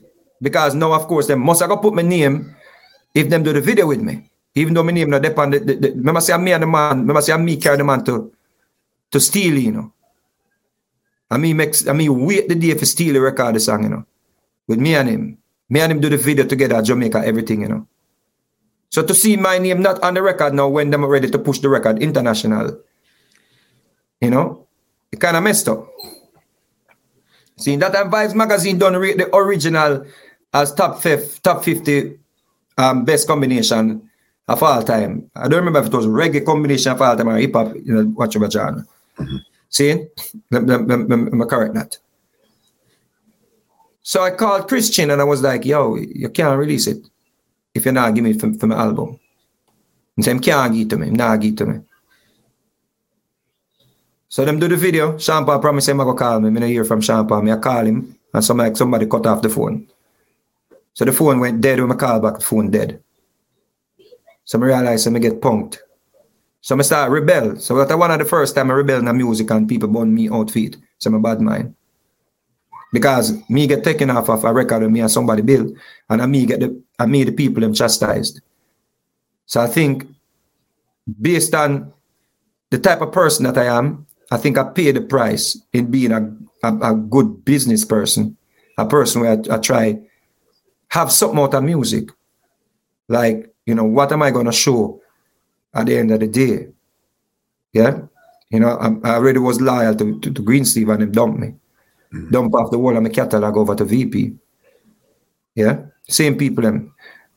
So that was what caused the vibe with and something happened during that time. And I wish I did I had handled it better. Mm-hmm. When I remember one night we were quarreling about the situation at I think we were at Pegasus Hilton Hotel, and Jeremy Hardin was there. And Jeremy Hardin, I don't remember what he said, and I told him about his mother. Yeah. He said something about, we don't need Vegas on the record. Can take him off or something like that. But I was real upset of the whole situation. And I think, I don't remember if I told him about his mother or I called him a P word or something. That was not good. Because the man, they wait for me for really, no matter the circumstances, that man, they really make the world know. That is something I regret. One of the things I regret in my life. The night when I said that to Jeremy Hardin. I think that's further strained the relationship with. But I did see it as him was a part of the sellout where my name not up on the record with me and Sean Paul do a theme studio, we write the record together. You know, he was there the night when me and Sean Paul work on the record together. So I feel kind of betrayed. You see what I say? And then for hear him say no, say, but we don't need Vegas on the record. Or something to the sort of that. It kind of hurt me away. So I disrespect him. But no matter what him did say or him did do, I can't extenuate. Right? I can't extenuate, excuse me. You know, why would I say that to him tonight? Because I have to remember, say, yo, if I never Jeremy had him, I would sing Nike here. Mm-hmm. You see what I say? Yeah.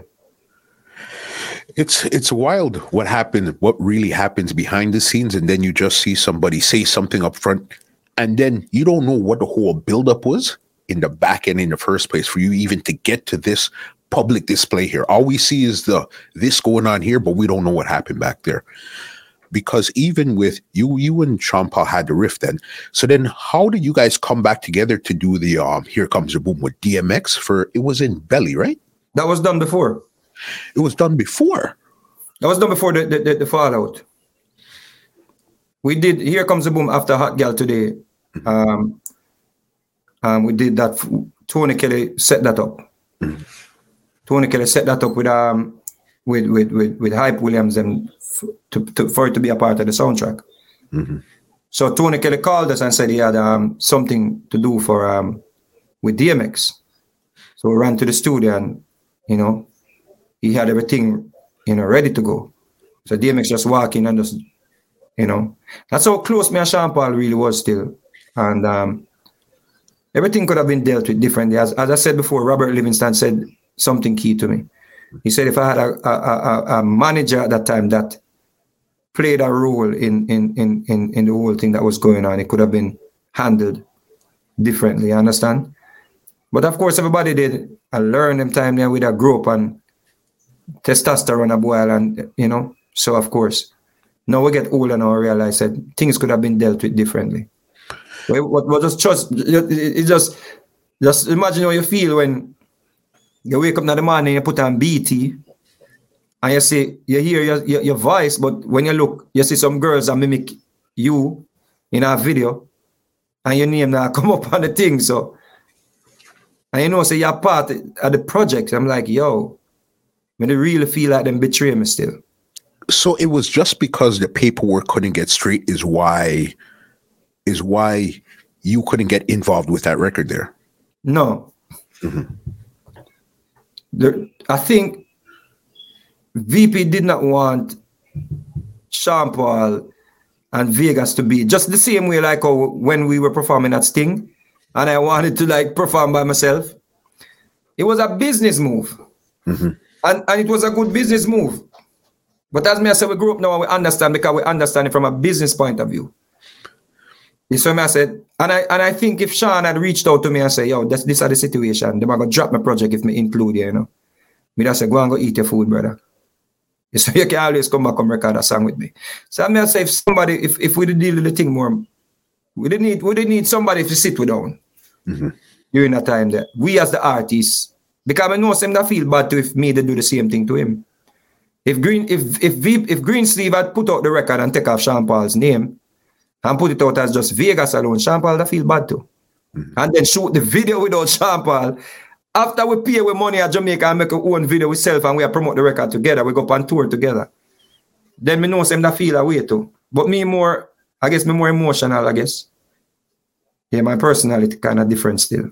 If you betray me, I think I'm not really hold back anything. Which is something maybe me need to work on still. Mm-hmm. You see, the thing with you, Vegas, is this. You seem, clearly you're intelligent, all right? But it's sometimes your emotion seems to get the best of you sometimes. That's why if a lot of people don't realize who Vegas is, you almost come across as a troll, especially on social media from time to time. You understand? Even though sometimes, to tell you the truth, I think that's even a calculated move on your part, to tell you the truth. Where you want to be the bad guy. You know what I mean? Here I am. I'm the bad guy. It almost feels like that, but from time to time. Is that yes, no, maybe in between? It is mostly yes. Mm-hmm. I'm going to tell you why. Mm-hmm. I am an entertainer, right? Mm-hmm. I'm always promoting myself. Mm-hmm. You know, it doesn't matter what anyone says. Steely said to me one time, out of sight, out of mind. No matter how much hit songs you have, if people don't see you, then forget about you. Mm-hmm. Until them hear your song play. They might say, the artist there. Because if you check the era that I broke, and all the other artists that is from that era, is me alone people, you know, talk about the amount of times when they talk about the era there. I guess, not to toot my own horn. But that is a strategic. And I encourage other artists like Degree and them youth, them I see Degree, them I say, yo, if make a presence, you know, people sooner, make a presence available, make a self available on social media. It's called social media, it's a different era we're in. Make people sooner and, you know, do some live and play on the music that people can sooner. Mm-hmm. So the same thing to Nadine Sutherland, you know, that people remember and now them can put a face to the music. Yeah. The other part is, I think, being the bad guy, where everybody want to kill another movie, everybody in the movie want the bad guy dead. Yeah. I don't have a problem with that because it basically is a fuel. You see me I say? When we know say, yo, I have to work harder. If everybody like Vegas maybe not work as hard as him should work. Mm-hmm. You see me I say? If everybody like Vegas, me not go think say, yo, I'm trading stocks. I need to make $2 million that year, yeah. So we can have things, so we can say, yo, this is when me day in a life, you know, so uno way attack, or uno way burn me out, which part uno day in a life. At the end of the day, am I taking care of my children? You know, are my children gonna, be able to go to university and have a better life when me never have a grow up in a board house and no television and kerosene oil lamp and outside kitchen where I'm running to go bathe in the rain and running at my mother with a pot of porridge and got third-degree burns, right? Burn up the whole of your hand. So is that life I want for my kids? No. I want to be able to leave a legacy for my kids, whether monetary or whatever. You understand? So them now have to get kicked out of nobody's house, like how I used to be kicked out of people's house. Or people that say them no want nobody at them house. Them now have to ask somebody for bread. So it actually is something that motivates me when, especially if I know that people will glorify rapists and murderers. But if I say something, they will more chastise me. But the same people them will glorify rapists, murderers, and drug dealers. You understand? And pedophiles. The same people them who were born out Vegas, them support pedophiles. Openly. So that means that all me have to do is work hard and achieve my goals. Them finish school. I've never graduated from any form of school. Okay. I left Ubali before I got the opportunity to graduate. I left Unity Primary before, I reached the graduation stage. I left Alman in all age before I reached the graduation stage. So I had to put back myself in school. You understand? And I'm doing a great job of re-educating myself.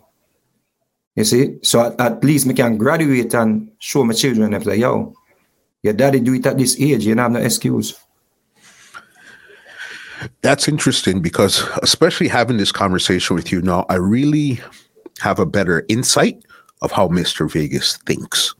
You understand? Because if you see a little half-hour rant to Vegas, you're just hearing the rant. You don't really understand what's in this man's mind, why he's acting like this. But me getting a better picture of you, as I said, I understand the movements now. I 100% get it right now. All right? Because somebody like you, again, you brought up another name because if it's not one thing, it's the next for you, Mr. Vegas. All right? Right. Bounty killer. All right. How did that whole situation come up? Because as you said, he called you, you went to go check him, go listen to a song in the car and stuff. How did it get from there to where you guys got to? Still asking the question. Mm-hmm. I don't know where it came from. I have an idea that it started over Sting, where I was actually bigging him up and somebody from him circles came on stage and said I was dissing him. But if you look back, if you listen back to the Sting show, I was actually bigging him up. Mm-hmm. It happens all the time. I just big up somebody else the other day.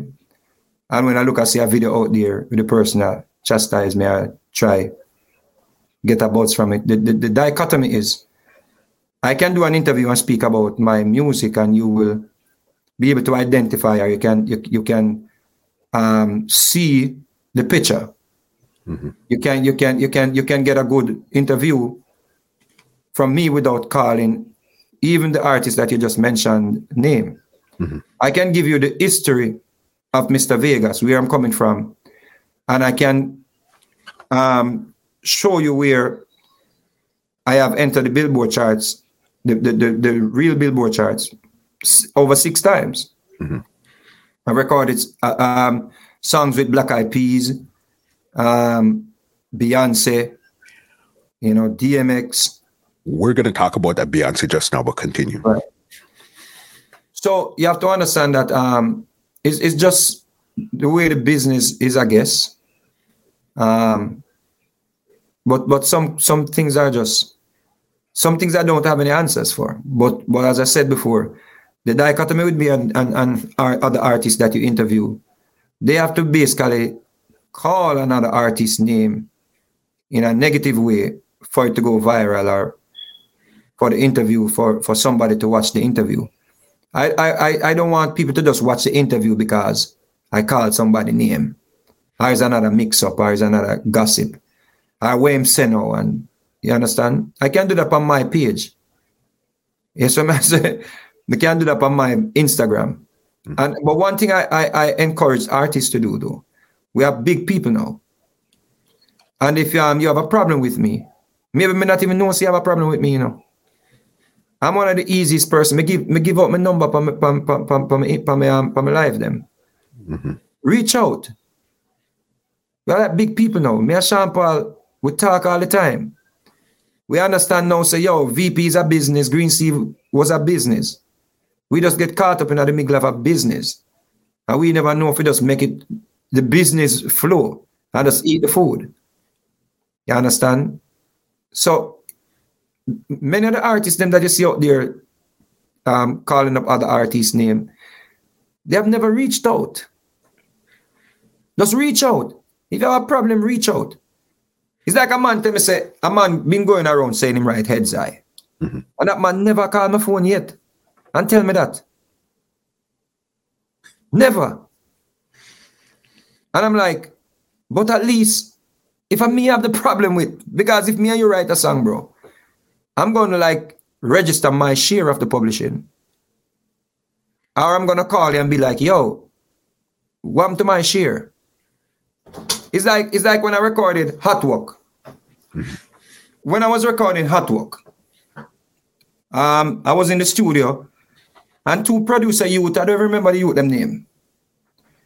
But I remember them in the studio and I was singing something and they said, no man, try this. And they gave me 2 lines, I think.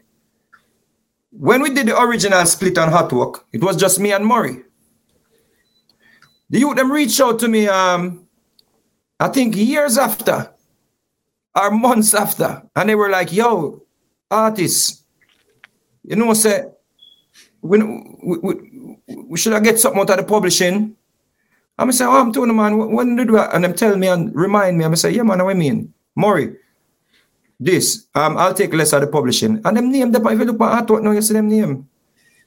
I never say, yo, go away from your son, come off my phone and Ray. Them go to the go around and tell people, say them write Hot Walk. You understand? Me and Richie Loop wrote a song for me, Hardwell. Hardwell is like the #1 EDM DJ at the time. Named Badam. Richie Loop wrote the song. And Hardwell linked me to sing the song. Right? When they did the publishing split, Richie Loop felt like he should have gotten more publishing. And I was getting too much publishing. He never go around and go say, yo, and me write the song and them give Vegas too much and the boy teeth me publishing and Ray. Him reach out to me and say, singer, you know some things that I should have get look more publishing than me say, singer, I want to man. How much more you want? It's done. One time, broke it down. Yeah? If we can go there, so. Suko first produced Broke It Down, build the rhythm for Broke It Down. I didn't like it. I went to Titimos. I said, I want something more melodic. I want a beat where people can dance and I want people can identify the beat. Titimos built me a beat and I said, no man, that's how I go on now. I don't want that, man. I want to change the sound. I don't want to do like what Steven them do. It sounded like a Stephen McGregor rhythm. I said, I want something where the girls them can dance to. He built the beat, recorded, Broke It Down. I picked up the star one day, saw Titimos burning me out. What Titimos have burned me out now for? My teeth in publishing. I have my teeth in rap. I say, style me up the wickedest of ways. People start side with him and I burned me out too. Guess what? His share was sitting there because I did not claim his share. Look at the record right now. Going down the internet right now, type in Broke It Down. You see my name and film name. Done. I just tweet him, bro. You burn me out, bro, for what? I style me up. My youth, you know, so your share sitting there. And you, if you do your work and know, so you link up your publisher and sign up your share, bro. Because I thought he knew the business. Is a man who had done music before me. I don't hear nothing after that. it never have to reach the star, don't it? Mm-hmm. Just the same way I take up my phone and call and say, Titi must want you build a beat for me. Take up your phone and call me and say, what to my share? If you would think you write a line or you give me a line in a head side, take up the phone and call me, don't? Ain't it so? Makes sense. And if me can justify, I say, yeah man, you get a line there for true. Even if you just in the studio, me da give you like 5%. Same thing with Pull Up. Mm-hmm. Pull Up went Pitbull actually, because people don't even know that is my record actually broke Pitbull. No idea. Pitbull was basically struggling. Little John, everybody trying with him. TVT, everybody trying with Pitbull. I bought a cut of the Coolie Dance rhythm from Scatter because everybody said that you have some artists, I won't call any names because we don't want that be the reason why people watch this. Some artists said them now go up on a rhythm with me depend. Mm-hmm. So them blacklist me. So I'm blacklisted by VP Records based on the situation with Sean Paul. And I'm blacklisted in Jamaica from off of the big beat them, the big producers them beat. So the man them say, them not record pan a rhythm with me. So me go up on Duale rhythm. When them go up a Lenky, when them go record Lenky now take off my song. So my song now come out on Duale. Coolie Dance rhythm, them no want me pan the rhythm. Right? Many other rhythms. Firelinks rhythm, them say no want me pan the rhythm. One of the artists I mean I'm Melody. So Firelinks same can't put out my song. Right? This artist singing at everybody melody and say me in a melody. Right? Anyway. I say, all right, that not gonna stop me. Because obstacles, me say you just have to work harder to get over them. And the victory go sweeter when you get over. Because them gonna jump over it fast and never realize that they must make better use of what them gain. But through me work so hard to get over the obstacles them. Me reverence when me achieve. See? So I bought a cut of the rhythm from Scatter. And I recorded Pull Up. See? So when I was in the studio, this little youth in the studio, we can sing. A youth named Wayne Anthony. Mm-hmm. Right? I said, sing this. The vibe is right. Ladies getting wild on the dance floor. See? So we're in the studio. And this singer Wayne Anthony in the studio. So I said, yo, I want something else on the song. Because I really record the song and everything, sir. Because the black key and the drop top with the girl at we have to pull up and run a front and right? So I said, me need to sing something on the beat. Yeah? Mm-hmm. So me and the man Zeke in the studio and somehow the melody come up and him get on the song. I give the man a piece of the publishing. Years after, bro. Like over 10 years. I saw Tony Kelly. Yo. We and Antonia bunny out, you know. I said, for what? Man, see a rob him star. I said, me? Rob him? Yeah, man, the man say, you don't give him nothing for the song, be. I said, what you talk about Tony? Time Tony start working with him. Mm-hmm. I said, Tony, go play your computer. Who for name that? The man publishing is sitting there, bro. Imagine the man publishing is there. On a song we got Billboard. You know how much money that, bro? I don't hear about nothing. So all the go around and slaughter me. You have never reached out to me. You reach out to me for everything else. You know if you find me, I'm one of the most accessible person. You have not reached out to me. Yes, what I say? Sometimes a man in the studio or something you did, I write a song and a man just give me, I can be here writing a song now, you know. And I say something, I say, no, me not like that part there. Mm-hmm. We're not try it that way here. You may come 10 years and say, yo, and me help write that song there, you know. And the boy, you know, give me no publishing, the boy rob me, you know. Maybe if he just pick up the phone and say, bro, you know, say, Remember that line though, me putting at the tune, me feel like you should have give me something, you know. I say, what you mean, me done, man? That one line, they make it hit, you know. See a 5%, yeah. Mm-hmm. See, bro, and me I tell you these things happen all the time. Where people we don't practice how to communicate with each other, bro. We rather get an interview and slaughter each other instead of just reaching out. Just like how the youth them reach out to me on Hot Walk. Yo, singer, Ray. Just like how Richie Loop reach out to me. But couldn't in my right mind go know say the man write the song. And me have less to do with with composing the song. And me go tell the man say, come off my phone, man. I want to you. Me give the man what him say him want, bro, because you must value the man value him work, bro. The man value him work and know him worth. Mm-hmm. So if me can't give you all of what you say you want, I know so me say, all right, here we go, me meet you halfway. Or 3/4 way. And we good.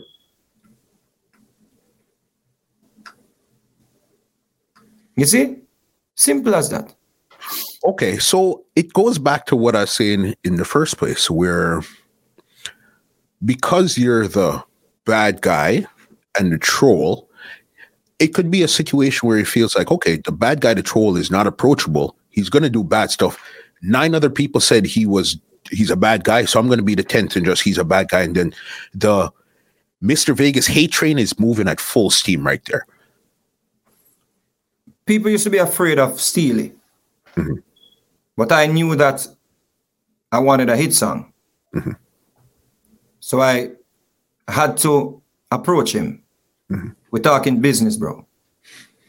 You understand? No matter how hostile a person is, or you think a person is, or you hear a person is, if you have not had that experience, you're only assuming or you're going off of someone else's account. You understand? Mm-hmm. So I think me being on social media, socializing, we used to do that on the corner every day. It's just that we have internet now, don't it? And we come on the social media live and we talk. The same things that I speak about on the social media. Mm-hmm. We used to talk about them things in a studio yard and we still do when we come together as brethren and them thing there. It's just that now we have a wider audience.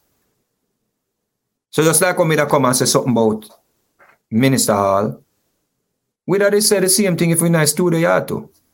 Among ourselves in the studio yard, we just have more people now involved in the reasoning. So it's not even like troll, because 90% of the something when me talk say it's not even a joke if you look into it, because I'm always manifest. Let's go through this last issue before we get into your songs and get you out of here, okay? What in theory has us sitting here right now today was the Hawkeye interview I did. We're just going to call it plain and straight. I called you out on that interview. I know that. I seen that live. Somebody tagged me, and I actually feel justified in doing so.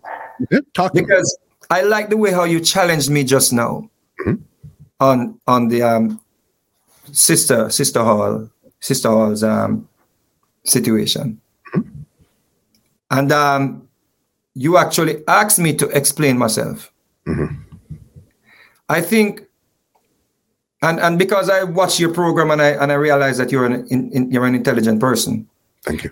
I think you can pick up and call people out on bulls, so on BS, yeah.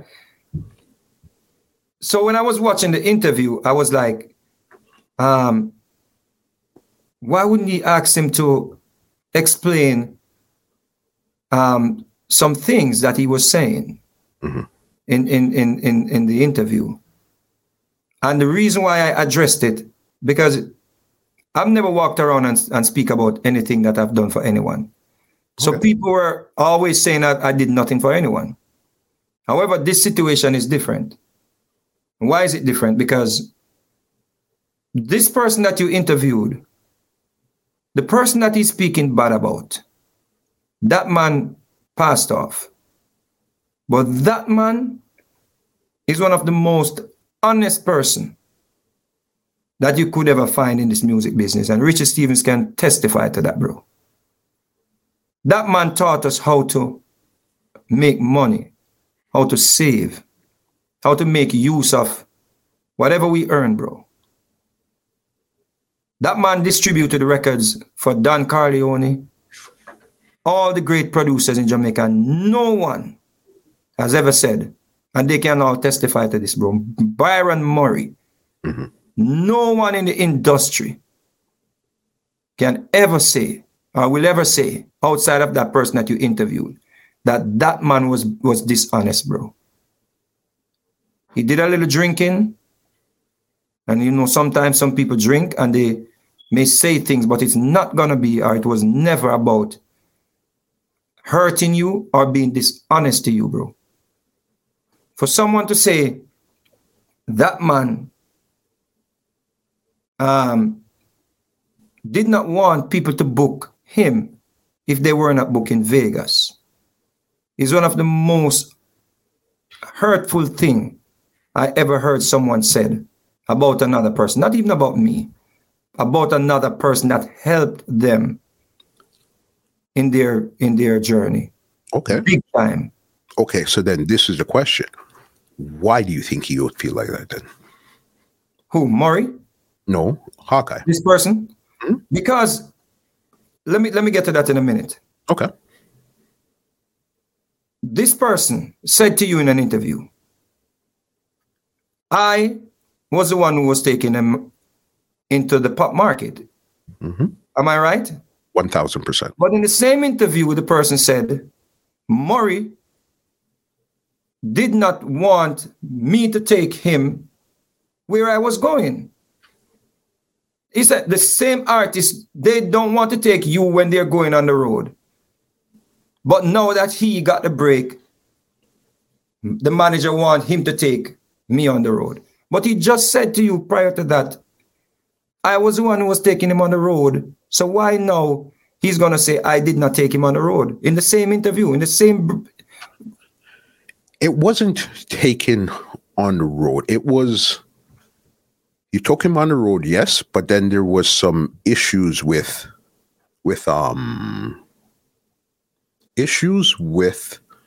after you guys were on the road. I understand what you're saying, but what I'm saying is it doesn't make any sense for someone to say, when we were going on the road, we did not take him. Mm-hmm. But the same person said to you, I was the one who took him on the road. Mm-hmm. It's like, what's the real, what did I take him or did I not take him? Mm-hmm. You see what I'm saying? That was what I had a problem with. Because if I say to you, oh, you used to feed me, but then I say, oh, but when I'm eating, I don't give you food. Then what you had just said. You see what I'm saying? Now, on the part that you're talking about, something happened on the road. What happened was, Murray did a double bookings. He booked for an overseas promoter, and he booked a show in the country. When he realized that he did a double bookings with me, he promised the promoter in the country that he will send the whole camp to fill the void.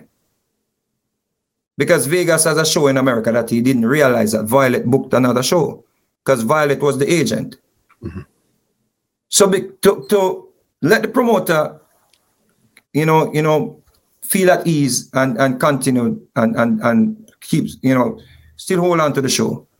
He gave the promoter the whole crew, except Vegas, including the same artist that you're talking about. So they went to the country, and the people them realized Vegas was not coming, and the people them started rushing them and wanted to beat them up.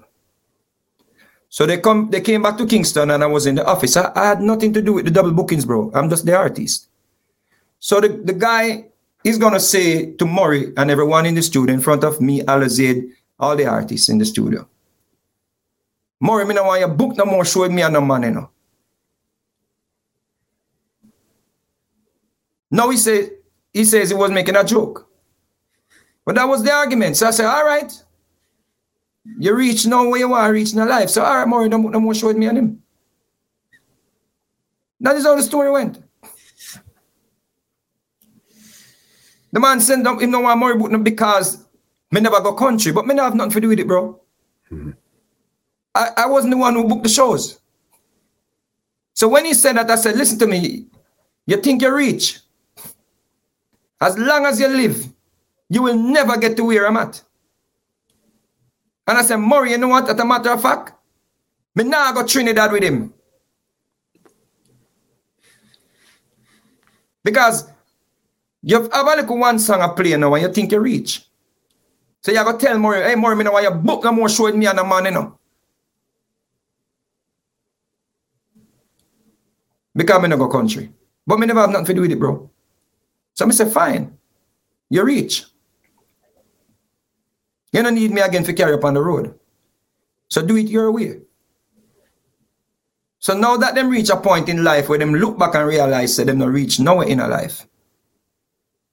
And I am still working hard. Them a try and look somebody for blame for them downfall. But let me ask you a question. This was in the early 2000s, 99, 2000 down there, so. If we were the problem, or we were the reasons why you did not get anywhere in life, what happened when you left? You went and recorded on the biggest dancehall rhythm of all time. You were on the Duali rhythm. When I had nothing to do with you. When Maury had nothing to do with you. You were on the biggest rhythm of all time and your song was in rotation everywhere. This is your biggest song. Am I lying? Truth. Your biggest song, you found that song when you had nothing to do with me and Maury. How comes you did not make something out of life with your biggest? Who are you going to blame for that? Who did not want to do any shows with you? Who told promoter then that if I am not on the show, they can't book you? Because we were out the picture, bro. Do the maths, bro.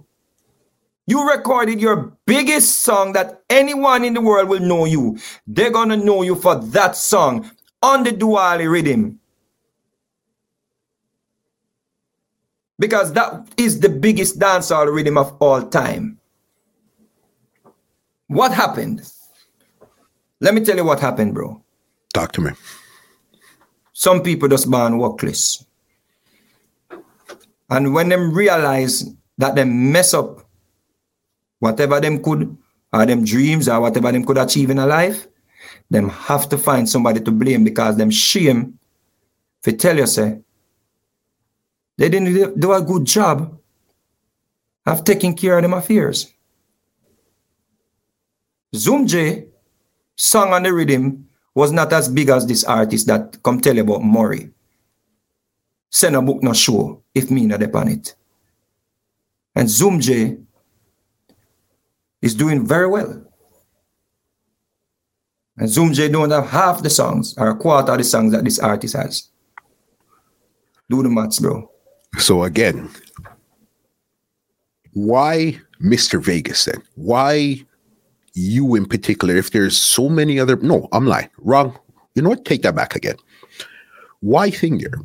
Why would you took offense to this whole situation? Not because your name had been called in it, because it was Murray's name is the situation. And I guess he's not here to defend himself. So you figured I'll be the defender of Murray.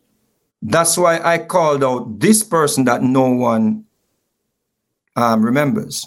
Mm-hmm.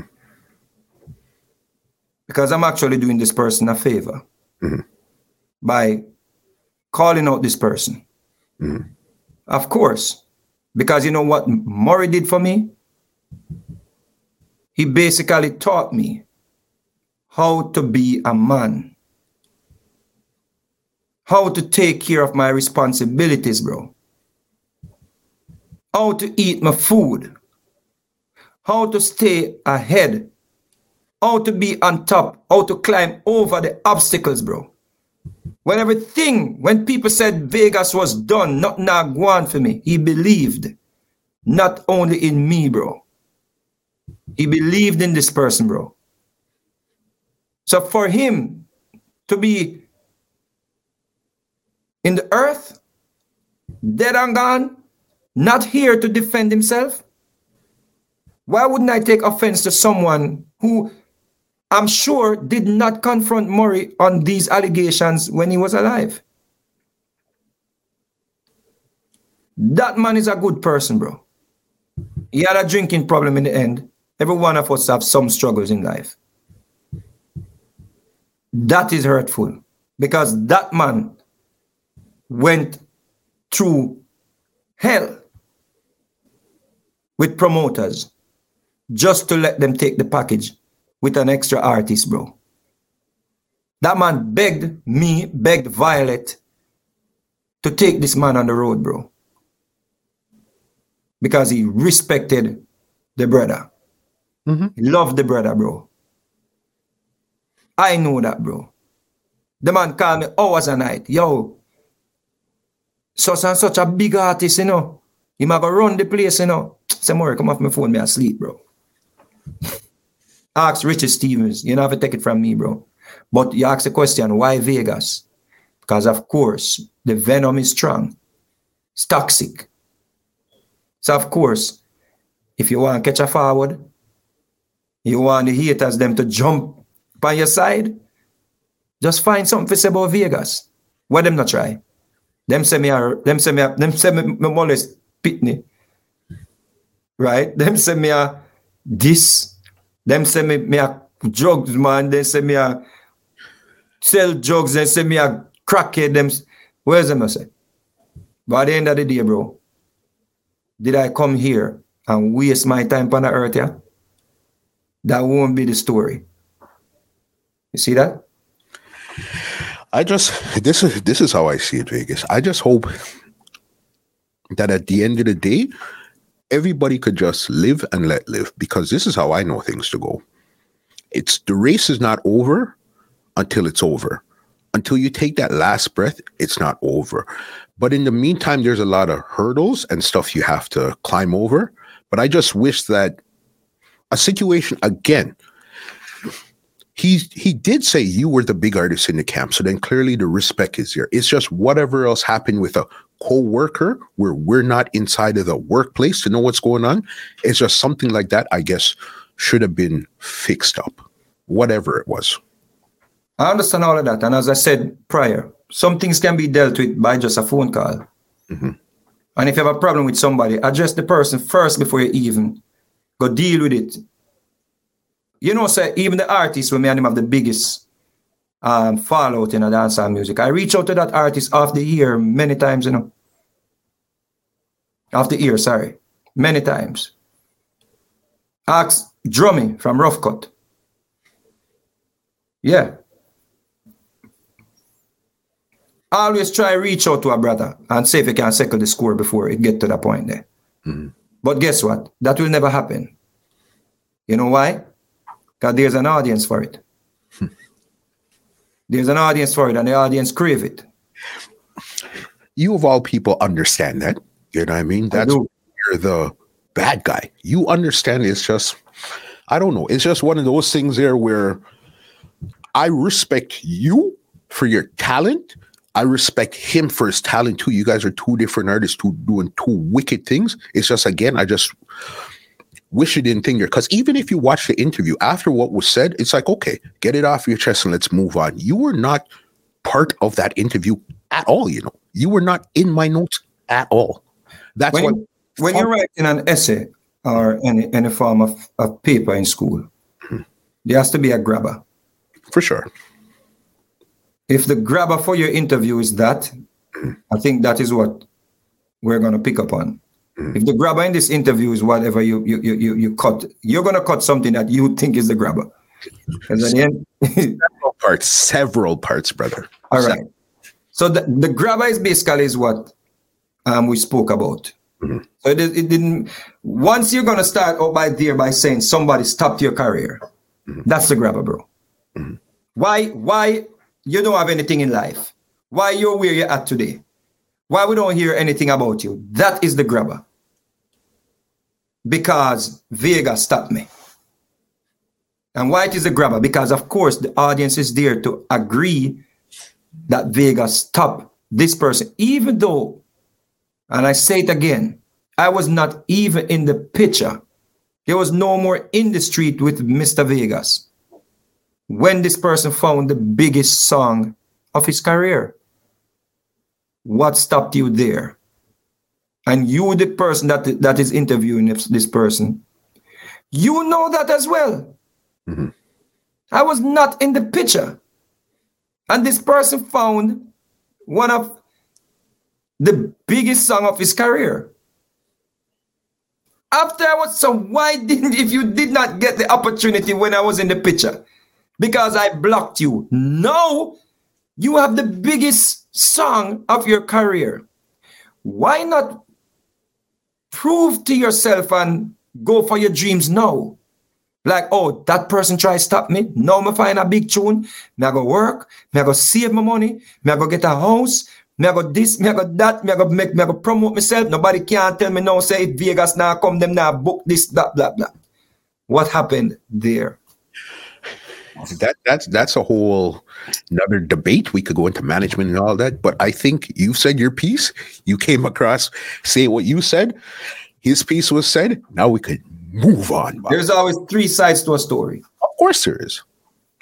Your side, my side, and the truth. There's actually four. I want to know the third side. You see the third side?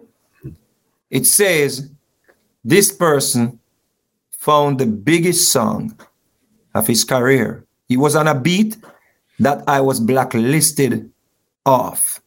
I never even did on the beat, bro. You had an opportunity that I did not get. I was hiding behind Lenky Wall, the producer for the beat, stepping in dog doo-doo, going in my car, stinking up my car, just to get on the beat. And you were on the beat, bro. You ever hear me come and said, because Lenky never recorded me, I not reach nowhere, bro. I found another beat. You ever hear me come tell people, say, because somebody did call me name and I try hold me down in the music and try put stigma upon my name why I not reach anywhere? Me talk about it, but you not go hear me say, that's why I not reach nowhere, because I reach somewhere. I am blessed. Every day. Good segue. Great segue. Excellent segue. You should actually be in my chair and I should be in yours. Excellent segue. I am blessed. All right.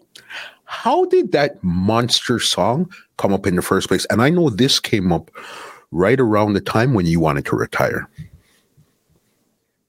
I was on tour. And one of the dancers, you know, them time I used to pray before we go on stage and them thing there. So when the dancer started singing that church hymn, I am blessed. Mm-hmm. And I was like, which song that? She said, no, song there. I said, no. Sing it again. So I said, that's so nice, man. I went back to my hotel room and I wrote the song. Basically, it just sat with me for a minute, bro.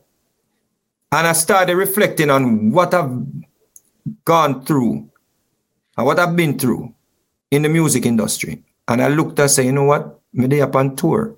Me bless. No matter the amount of fight, me bless. Look how much things them say about me. Me bless. Me live somewhere. Me earn substantially. Me bless. So me start writing. Me say me praise God straight. Make money straight. Bonita straight. Want bad mind straight. God knows me straight. Me love woman straight. My father him straight. That's why my born straight. Enough of them a try stop me fly past them straight. The next part me say, God bless me up straight. Him watch over me straight. So when the wicked rise judgment for them straight. Look how much here's straight. Me a tour straight. When them sit on a yard.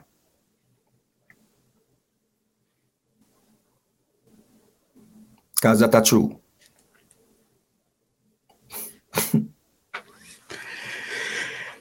And then that song just turned into a super monster. I would say that's probably in your top 5. Top 2. Listen what it say. This have to play straight. Live up your rhythm straight. It have to play straight.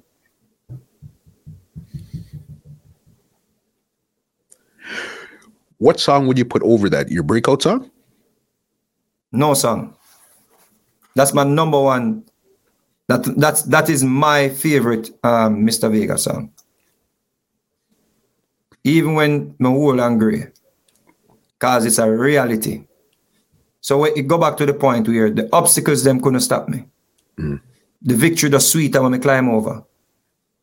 I face it every day because of course we're up on the internet and we see and we can read. And you see people say hurtful stuff like, why God not just kill him? Or one day they're going to find him now gully and him. I'm like, people so hateful. But guess what? He made me work harder. Because I know say, it's like LeBron James that play harder because I know say the critics them. Now rate him. So every night him want to score 50. Them things that used to fuel Michael Jordan and them things that fuel you as an athlete, as a celebrity, whatever. If you have everybody will love you and just hands up, and every time you tell them hands up. No man, you have to find yourself. You have to go through the fire, bro. Because when you go through fire, you come out pure.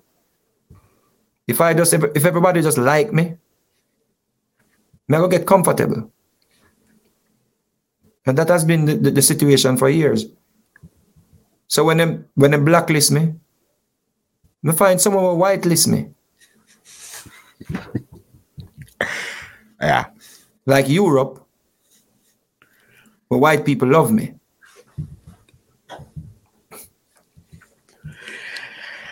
It's chess, not checkers, big boss. You understand? Big league. You understand. I got 2 more questions for you before we get out of here, because this conversation, Vegas, has been freaking epic, boss. You know what I mean? You sat down and you explained stuff and you got stuff off your chest that I haven't really heard you speak about in depth, either ever or in a really long time. It's a long history, brother. It's a book. Yeah. It's several books, brother. Several books. Several. All right. You brought it up earlier. The Standing in the Sun remix with Beyonce. All right. How did that happen? This man that used to live in a board house had to run away, take money from his mom, and all of this stuff here, ended up doing a song with one of the world's biggest artists, Beyonce. How did that happen? When Broke It Down went into the Billboard charts, mm-hmm. It was the number 1 song on Power and Power 105 and Hot 97 in New York. It just started to play in other markets. So they wanted someone to do a remix of Standing on the Sun. So Danny C, who worked with Pitbull, he did some promotion for me at one time. So he was about to work the Broke It Down record.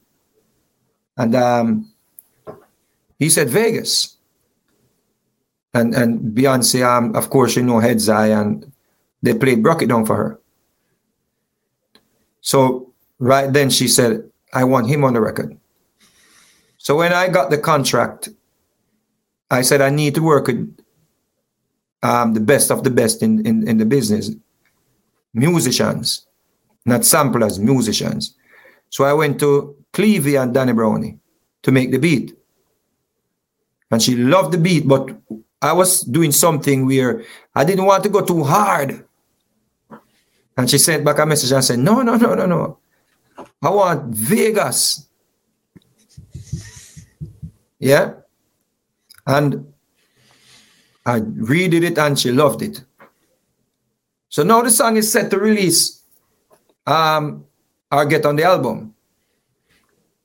And someone leaked the song.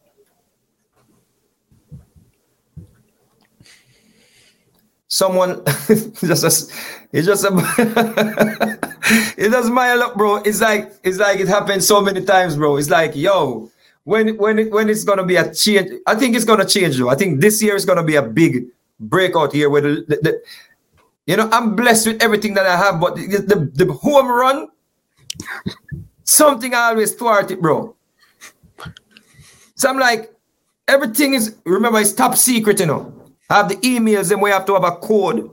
I have to sign an agreement that I won't tell anybody about it. So everything is classified.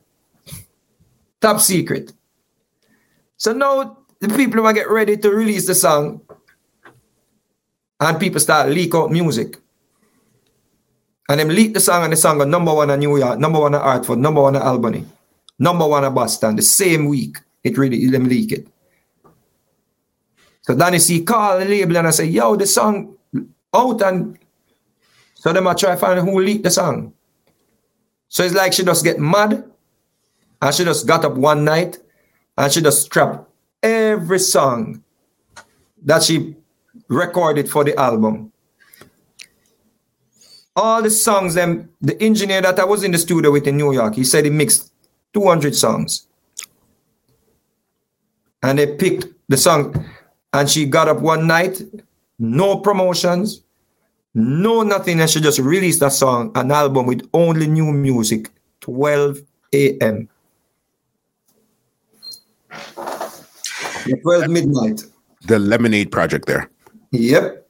So originally, you should have been either on that project or the project that would have been before that project. All new music, nothing that anybody heard. And because they leaked Standing on the Sun. Yep. So there was no more. Beyonce did a song with a Jamaican artist that done gone. That it's like you're buying stocks and you buy the rumor and sell the news. Welcome to the life as an artist, because as you said, it's always those amazing highs and those devastating lows. So just for the complimentary, she actually put the song on her platinum album. She released a platinum album, I think the next year.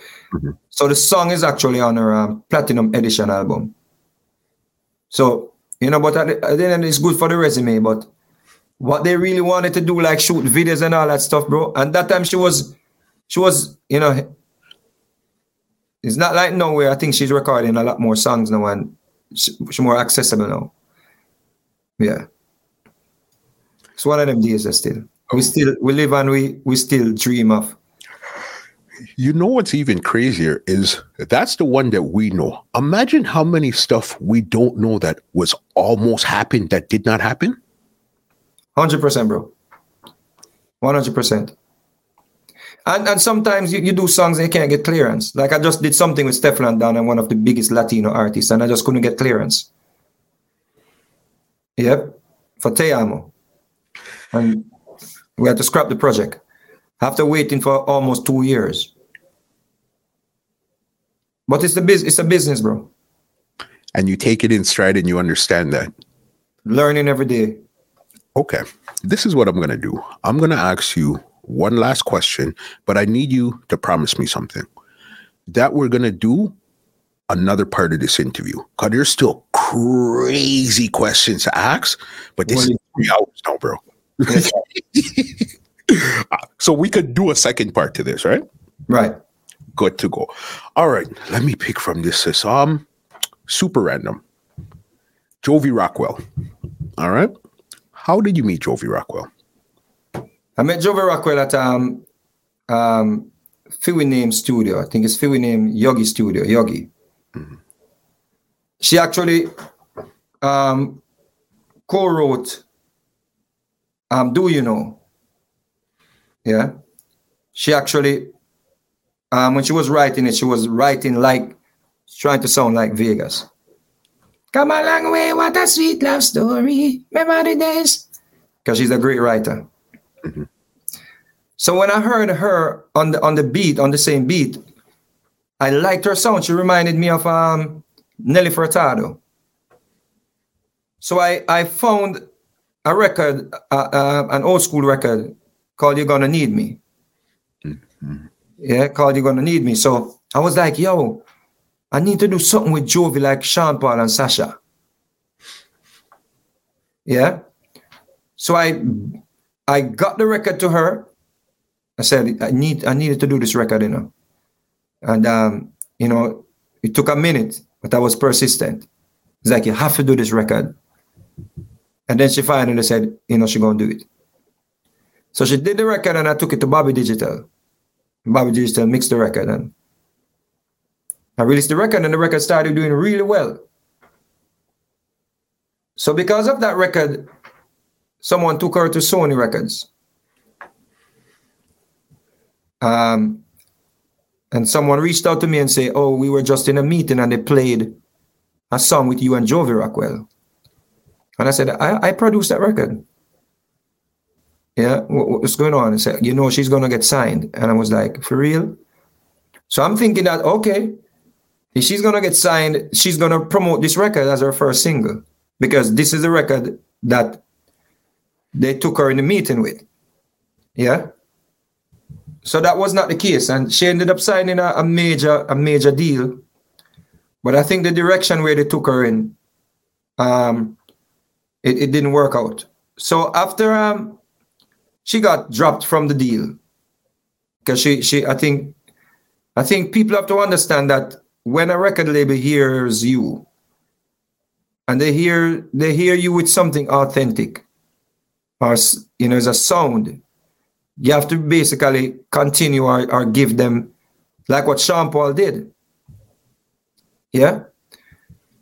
So when they dropped her Major Lazer, when they just was starting out, they just were starting out, they sent me a beat, and I said to the brother from Major Lazer, Diplo, I said, yo, I have a girl named Jovi Rockwell, you know, I want to put her on the record. Yeah, and he said, all right. So I recorded the song and I wrote Jovi Rockwell's part and sent it to her. And of course, she had some things to it.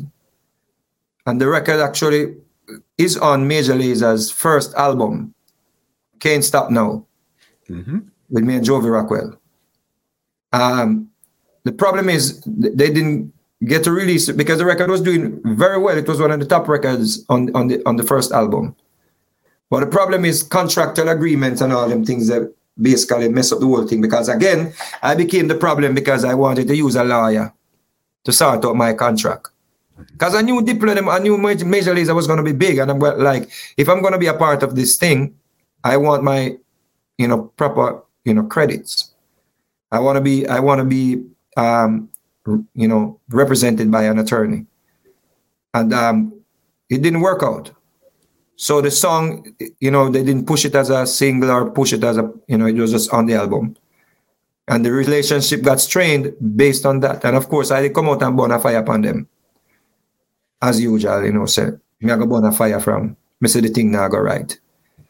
Because why I burn out Major Lazer them in the early stage, and I think Diplo is still, maybe he has gotten over it because he get real big now and he turned into a mega star. But the reason why I did burn them out is because I did think, say, you know what? I don't want people to think them can just come into dancehall and take it as nobodies. And just put up on a project and we don't have a proper representation. The same thing why I called out Drake and I got a lot of backlash and they say artists are bad, say people not give them no ratings internationally. And I'm like, these are the reasons, because when people come into the space or come into the sphere, we let people take advantage of us. You understand? We don't let people give us proper credits, and they give outsiders other credits where they don't give us. So I get in trouble all the time because I'm very open about these things. It's the bad guy. The bad guy is here. And I mean, everybody likes the bad guy. Mr. Vegas, this part one of this conversation has been so epic. And again, thank you for even sitting down because, again, I caught the live. I was tagged. I caught the live. I heard you going off. I said, whatever. And I seen the comments. Yes, people are agreeing. And I said, okay, cool, whatever. But what the only thing, I turned to somebody called me and said, yo, they're butting you out. I said, yo, the only problem I had with Vegas is I wish he had called my name. I wish he had said it. You hear me?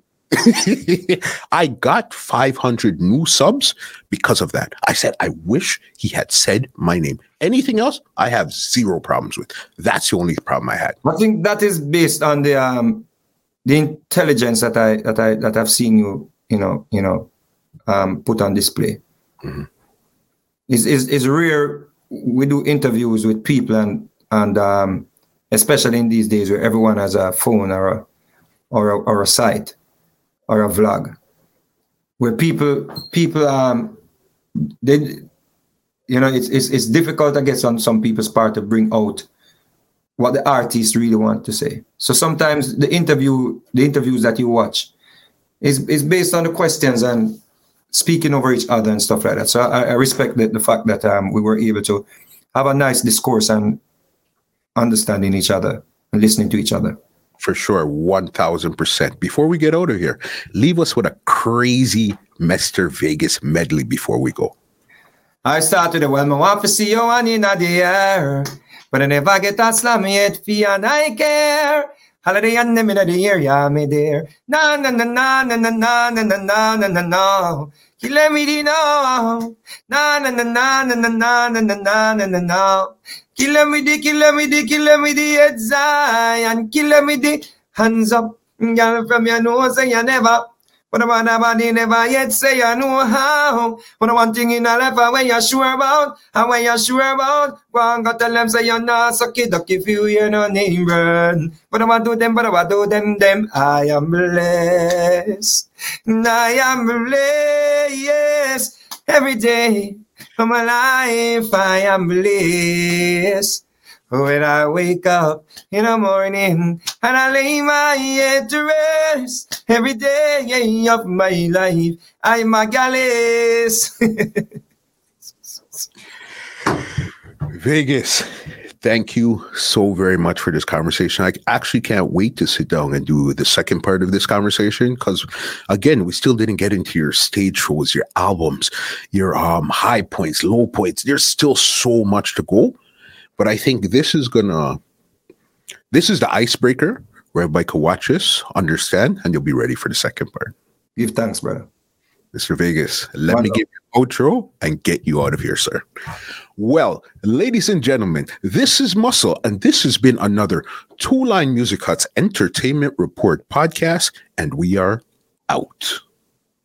Give thanks. This podcast is brought to you by www.twolinedmusichut.com.